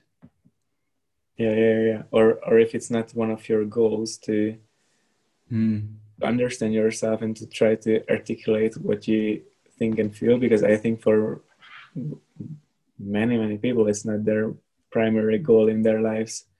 Like I think I'm talking so judgmentally about people in this podcast. I'm realizing that I'm always saying that, most people are like this and this, but we are somewhat better or somewhat, I don't know, have higher goals, but actually that's not the message I want to put through. But it's more like I notice and I realize that for a lot of people it's essential not to always disclose their true selves, because that's the way how they can survive in those situations, in difficult families difficult job circumstances or friendships. So it's not in their interest to tell the truth. So would you say? Even though on the long term, I think it would serve them probably. Yeah. But it's a big sacrifice, and it's a big jump to go from certain life situations. Are you saying that like you're somewhat afraid, or you don't want to give the impression to people that you have this idea that our way of like what we are pursuing or how we conduct ourselves in life regarding communication and relationship is superior to that of others, but that we place a different emphasis on trying to tell the truth in a way, like just on this aspect, and that but that you don't think that that's better, it's just different, and that you do have an understanding of where like in a way we have this concept of how people conduct themselves, how they communicate themselves, makes perfect sense in their frame of reference with their history, how they grew up, what kind of experiences they made. True, even though I have to admit that I think that telling the truth is superior, that I do think that having these kind of conversations and trying to be yourself authentically is superior to not doing that. But what I would wanted to emphasize is that I understand that there are certain situations when you cannot do that and when you must not do that, because it's just against your goals and against your interest in that moment. But I think in general, I'm confident to say that being who you are and telling what you think and feel is superior to not doing that. Could you unpack the term superior a little bit? Because the image that I get from it, and I don't think that's necessarily what you mean, is that like, oh yeah, that makes people who try to do that better than others. But I have the idea that what you're more trying to say, correct me if I'm wrong, is that telling the truth and kind of opening yourself up for your whole being in a way, to put it in somewhat spiritual terms, is over the long term leads to a better outcome, and better as in more sense of fulfillment, feeling like more authentic relationships, feeling more connected, maybe having the sense that your life has more meaning. Mm-hmm. And actually just getting your needs met, like getting that's on a very practical level as well. Getting what you want from life more than when you just go around and trying to say things that you think that are in your interest. And I think Peterson has a really, really, really interesting paragraph or whatever, just a couple of lines that he says that you actually don't know what you want. If you think that you know what you want in life, then most probably you're wrong, because in many times it happens that you think you know what you want, and then you try to achieve that goal with certain kind of manipulations and twisting yourself and just keeping the goal in front of your eyes and trying to reach it. And then when you get there, you realize that, oh, actually, this is not what I don't feel good. This is actually not what I wanted. Yeah. And opposed to that, if you try to stay true to yourself and try to tell the truth over the course of your life, you're more likely to end up somewhere, which I don't know where it is, but I think it might be and must be better than following an idea that a very specific idea that you struggle for. Yeah. Makes sense? I think that's probably especially true when that idea, that goal that you're struggling for is a very long-term goal, because and if you keep that goal and the goal is unchanging, then let's say I have a goal that I know in 10 years I want to um, have built a community of authentic living people, kind of semi outside of society. And I'm like, okay, I'm going to aim single-mindedly at that. But then what do I do with the information that I gather in this 10 years, which is like while I'm traveling there, I'm making experiences, and I'm not updating my my goal with these experiences that I'm making, right? So if I'm too set on reaching that goal, it's like maybe I realized that there's a lot of downsides to going there that I had not foreseen beforehand, because it's very hard to predict the future. Not only in going towards it, but also when you reach it, you might realize that you're right. And that comes back to what we discussed about experiencing actually certain things and then deciding if it's good for you or not, or then deciding what parts you actually enjoy and what parts you don't enjoy that you did not think about beforehand. I think it's exactly like that, like constantly being self-aware about where you are, right? About how about how you are right now satisfies you or fulfills your needs. Yeah, like your emotions tell you, contain a lot of information about the direction that you're taking, right?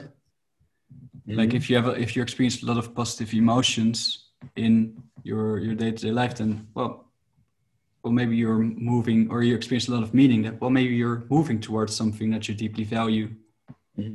But if you're feeling like, I know you have very little energy, you find it hard to get out of bed in the morning, your feelings of sadness and a lot of negative thoughts, well if you pay attention to that, it will, I think, probably contain some information that maybe what you're aiming at is not what you should be aiming at, or is not what you want to move towards.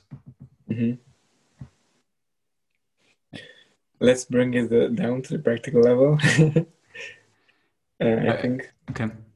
for the listeners, I think I recently I encountered some situations in my life with people who were, for example, pursuing a relationship with someone and having that as a goal, that okay, I want this girl to be my someone future wife or my girlfriend or whatever, and then my goal is to make this girl my girlfriend or whatever. And on the way there are pleasant and unpleasant experiences as well with regard to that relationship.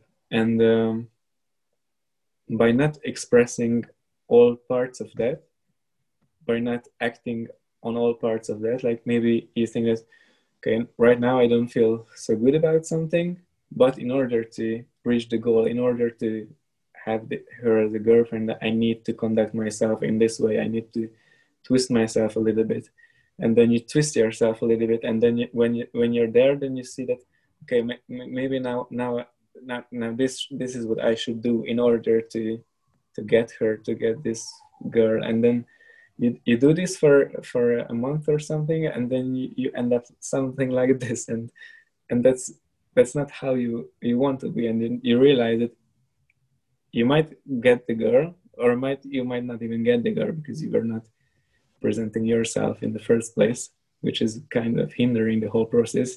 But even if you get it, then it turns out that you're in this twisted position of your misconceptions that you presented of yourself, and you don't really feel happy even though you achieved the goal.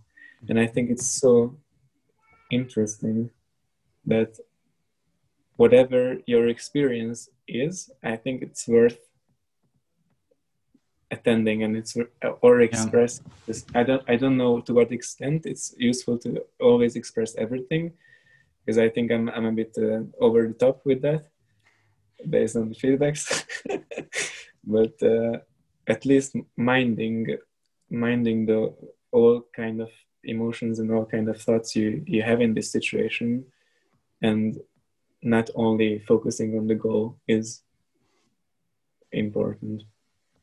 Yeah, so you don't necessarily need to act out or express every emotion or feeling that you become aware of, right? Mm-hmm. Like, it's often like, oh, I experience anger. Oh no, but I don't want to feel it, because then I conduct myself, like then I act aggressively towards the person I'm talking to. Mm-hmm.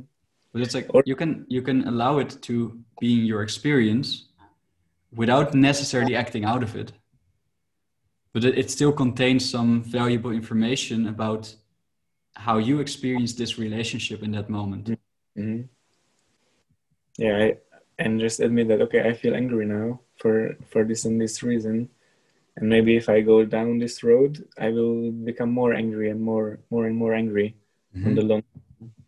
And is that what I need? Can I attend this anger somehow? Can I resolve it? What can I do with it? But if you put away the anger and you only focus in, yeah, being nice, being very kind, then the anger stays, and then you Yeah. also don't have any chance of expressing that you're angry about something, and the other person will have no idea that you're angry. So in a way, they will interact with a person that is not you. Yeah, That, like you have that some kind of, yeah, they're interacting with this mask, which is not angry, and that changes the whole dynamics. They don't respond to you as you are, but they respond to someone who you present yourself to be. yeah. I think one interesting idea that comes up is that every time, I guess it's a sort of advice or suggestion. Anyway, like anytime that you have the idea that, oh, I want to lie about this, I have this feeling, but I want to press it away because I want something from this person. Let's say we'll go with your example, and I want this girl to be my girlfriend. What I think is very valuable to do there is that at least every now and then is to project that decision into the future and say like, okay, what if I continually make this kind of decision, but of not showing a part of myself, putting that in the background in order to make her my girlfriend, Mm-hmm. or to move towards the goal that I value. Mm-hmm. How does that look like in like a month or in half a year or a year? And then it's like, okay, well, if I keep doing that, then this side she will be completely ignorant of this side, or at least supposedly, because probably some things come true that you cannot really control. Mm-hmm. But I will always have to act around this part of me, even though this part might be growing. As you said before, like sort of what you said before, the support group, like the pressuring something down, right? Mm-hmm. So it starts to pressure outwards more and more and more. Mm-hmm. And then you need to do that over a year's time, 2 years time, 10 years time.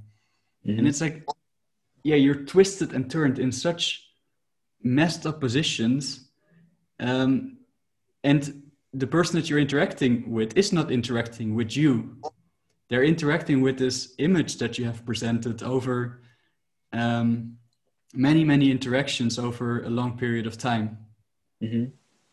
So I think that is like what I want to say is that like realizing the relevance of these little micro decisions that you make on a day-to-day basis with the people that you're interacting with, and especially with the people that you envision yourself being together with for a longer period of time, which can be friendships, family members, romantic relationships. It's like you want to be especially mindful of that, I think, in these relationships that are of great importance to you. Mm-hmm. Because it's such a great effort to try to be someone that you're not. Well, yeah. On one hand, yes, but on the other hand, I think for some people it's already less of an effort to be someone else than who they are right now, because they're so used to it that it's just easier to communicate the patterns that they were used to throughout the years. And I want to have another point that I want to mention is that we took a bit of a negative approach in this topic. So expressing anger, expressing sadness, expressing frustrations and complications in these relationships, but it's just as important to express the positive emotions as well. So I had this talk with a friend of mine a couple of days ago that there are some people, and also I am probably, or I think I still am to some extent, that I want to also hide my affection or my love out of some kind of fears towards the other person, and not expressing the positive sides out of these fears is just as harmful as not expressing the negative sides. Not expressing love and affection is just as harmful as not expressing anger, because then again, this person is not really communicating with you, but something that but like a kind of a mixed character. Yeah. That has some parts of you, but not entirely you. Yeah. What comes up in me there is that I think that what we are afraid of, and what we are afraid of and act out of the belief that like something bad might happen, is very likely to become a reality. And I'm thinking that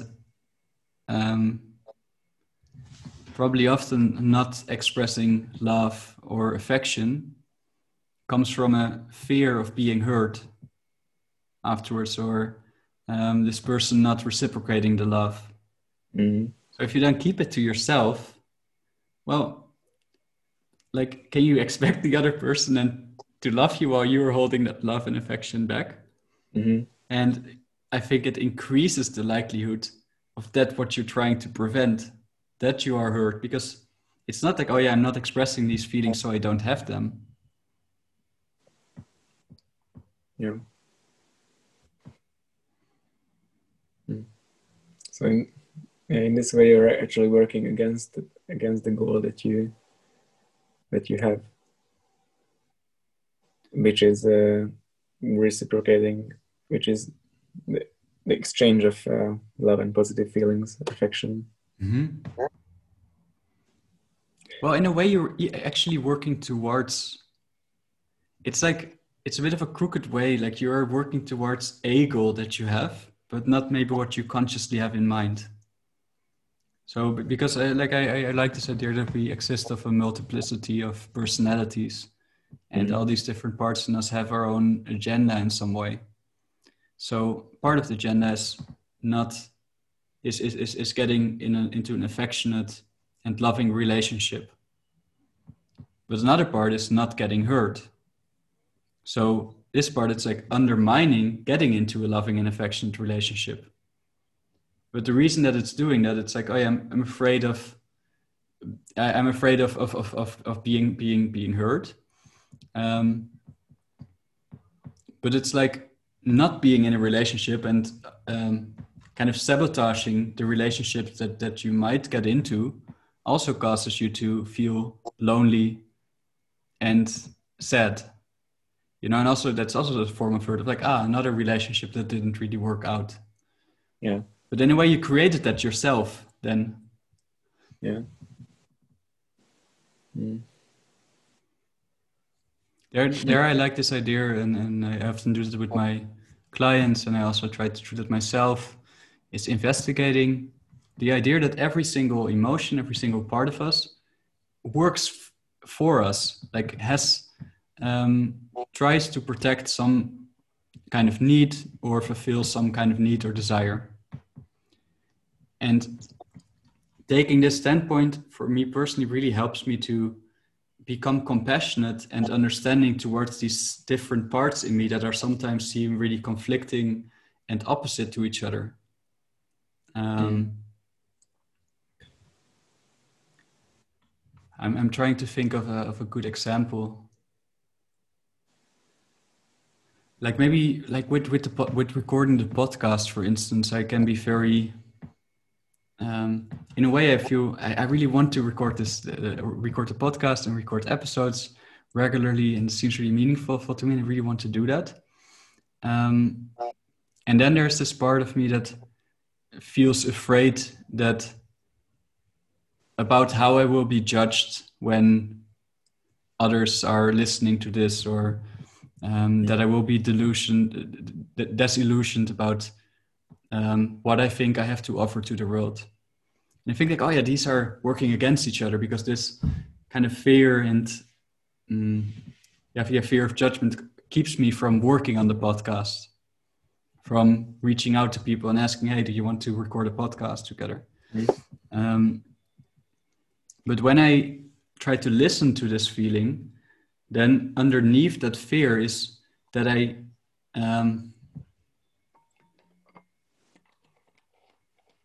I want to create something meaningful in a way, and I want to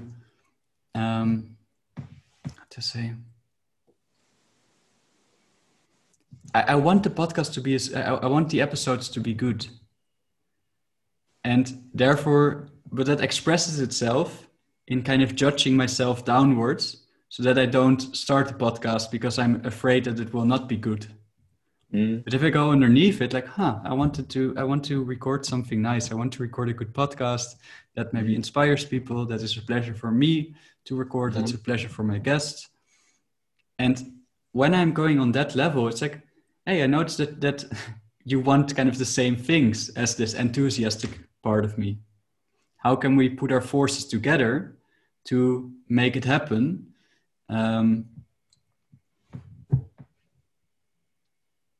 Yeah. And I was just wondering if you realize that this judgmental part is also serving you. What did you experience the next step to be? Like how is this helping you when you realize that your actual goal is to have a good podcast? What is it that you gain from it? I think one big thing is that I feel like I understand this part of myself that otherwise I would kind of get into a discussion with. It's like, no, that's bullshit. You don't need to be afraid of that. Like, just try. And then it's like, oh yeah, but you think you're so much, blah, blah. Right? What? Suppressing it. Yeah, pressing it down, fighting against it, not listening to it. So by listening to it and really trying to understand it, which I literally apply like mediation techniques to try to understand it. So, okay, setting these parts in a room, and okay, you can only respond to what this part said when you can voice your understanding of this part and get this part's acknowledgement that you understood it correctly. And for this part goes the same, and then they go back and forth, and it's like, okay, we are actually not that different, you and I. And then so there's more harmony inside of me, more self-understanding, and then I can use also maybe the positive aspects of this judgmental side, which is maybe some maybe some critical evaluation of, it is maybe rather unlikely that this will become a podcast that will be listened to by millions or that will reach like a lot of people, and that is like great from the start. It is something that you need to learn, and there's specific things that you can do to get better at it. And then I can keep this over enthusiastic part, which sometimes might be somewhat grandiose. It's like, this will be amazing. I have so much energy and blah, blah. I can invest all my time in this. And it's like, yeah, okay, maybe you have a good point. Like there's also other things in life that I want to achieve, and I cannot invest all my attention in the podcast. And I also don't want that, but let's see what we can do. let's see what is the next step to try to make this into successful. Successful is not like having a lot of people listen to it, but successful, let's redefine what it means to be successful in this. And that is that I have meaningful experiences recording it, that I have good conversations with my guests and my co-host Nitai, and that we have the idea that we learn something from it, and see it reconceptualized more as a bonus if other people also like it, and if other people feel inspired by what we're doing.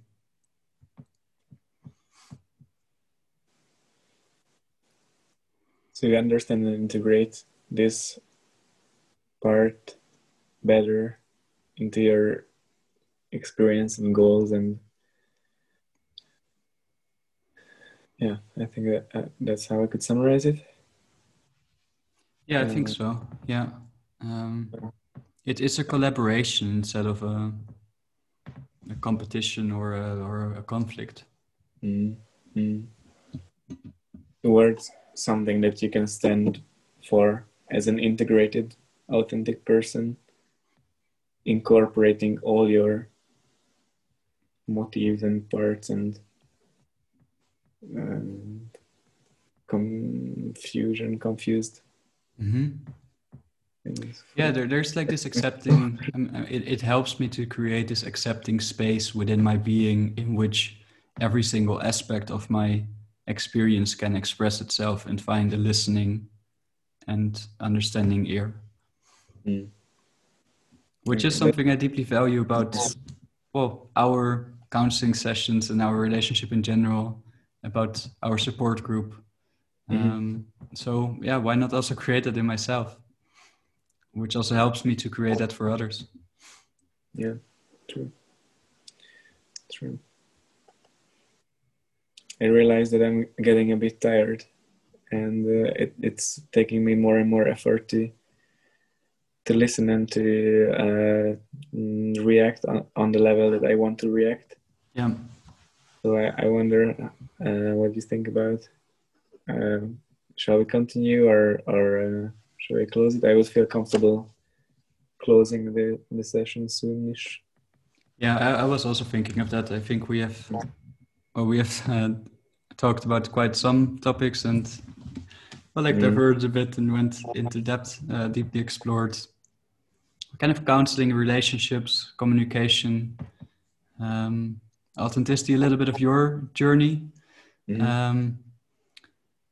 Yeah, what I would like to do is close off with maybe one last question for you, and then with the, well, I would like to invite you back on the show sometime soon, and maybe go on where we left off, exploring your journey into Amsterdam with the support groups, the counseling sessions, and or like the setting up the counseling service, finding your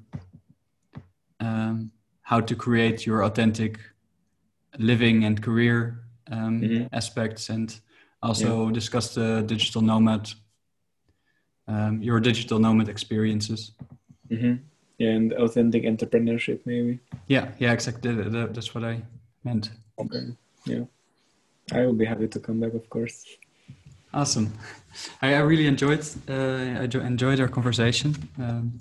It's nice that it gives a different, like this structure of like, oh, we're creating a podcast together, kind of like slightly alters the kind of conversation that we have as well. And it's interesting to getting to know you through the lens of a interviewer in some way. I also enjoyed it a lot. Thank you. So I would like to end on a note of maybe in one sentence, what is the value of listening and being listened to? Maybe what is the value of creating a space in your life where you are listening to others and others are listening to you?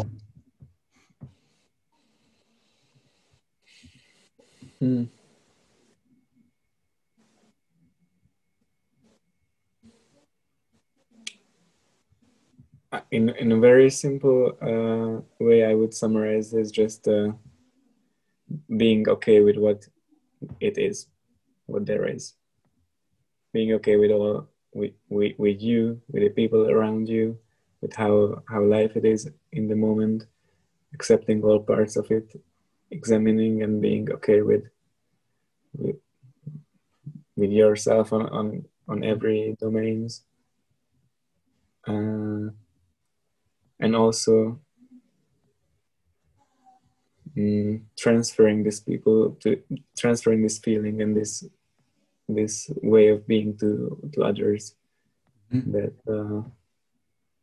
because it's one side of the coin to be okay completely with yourself, but I think it's also really important that the people around you have the same feeling and they feel the same kind of stability and calmness and support that that you experience through these. Yeah, maybe that's how I can summarize it. But I notice myself that I'm quite tired, that I'm not a master of my words anymore. Yeah, I get it. We have had a long conversation. Yeah. I think it was a nice summary. I enjoyed hearing you put it that way. Mm-hmm. Thank you very much for being on the show, on the podcast. Thanks for having me. If listeners are interested in getting in contact with you for counseling, they can find you on gergu.listens.com. Am I saying that right? No, well, if you just type Gergu Listens, that will take you to my Instagram or my Facebook page. And my website is gergustich.com. So that's my full name. But I think Gergu Listens is just something easier to find. And that's Gergo, Gergu, Gergo. Yeah, on Gergu Listens Instagram account, he posts like little stories of like little posts about psychology and communication topics that you have explored and researched over the past 1.5 years. And on your website, gergustich.com, people can find a bit about your approach to counseling, and they can book a session with you. That's also true, yeah. Okay. And on our Facebook group, we share support groups. You can get in contact with us if you're interested in taking part of a support group, support groups that we facilitate online, or if you're interested in learning how to set up your own support group, or learn about listening and facilitation skills. Yeah, we're looking forward to see you there. Sure do. Okay, Gergu, thanks a lot. And thanks for the listeners for listening. We are very curious to hear what you think of it. We're happy for any feedback. And see you next time with Dare to Share. See you. Ciao.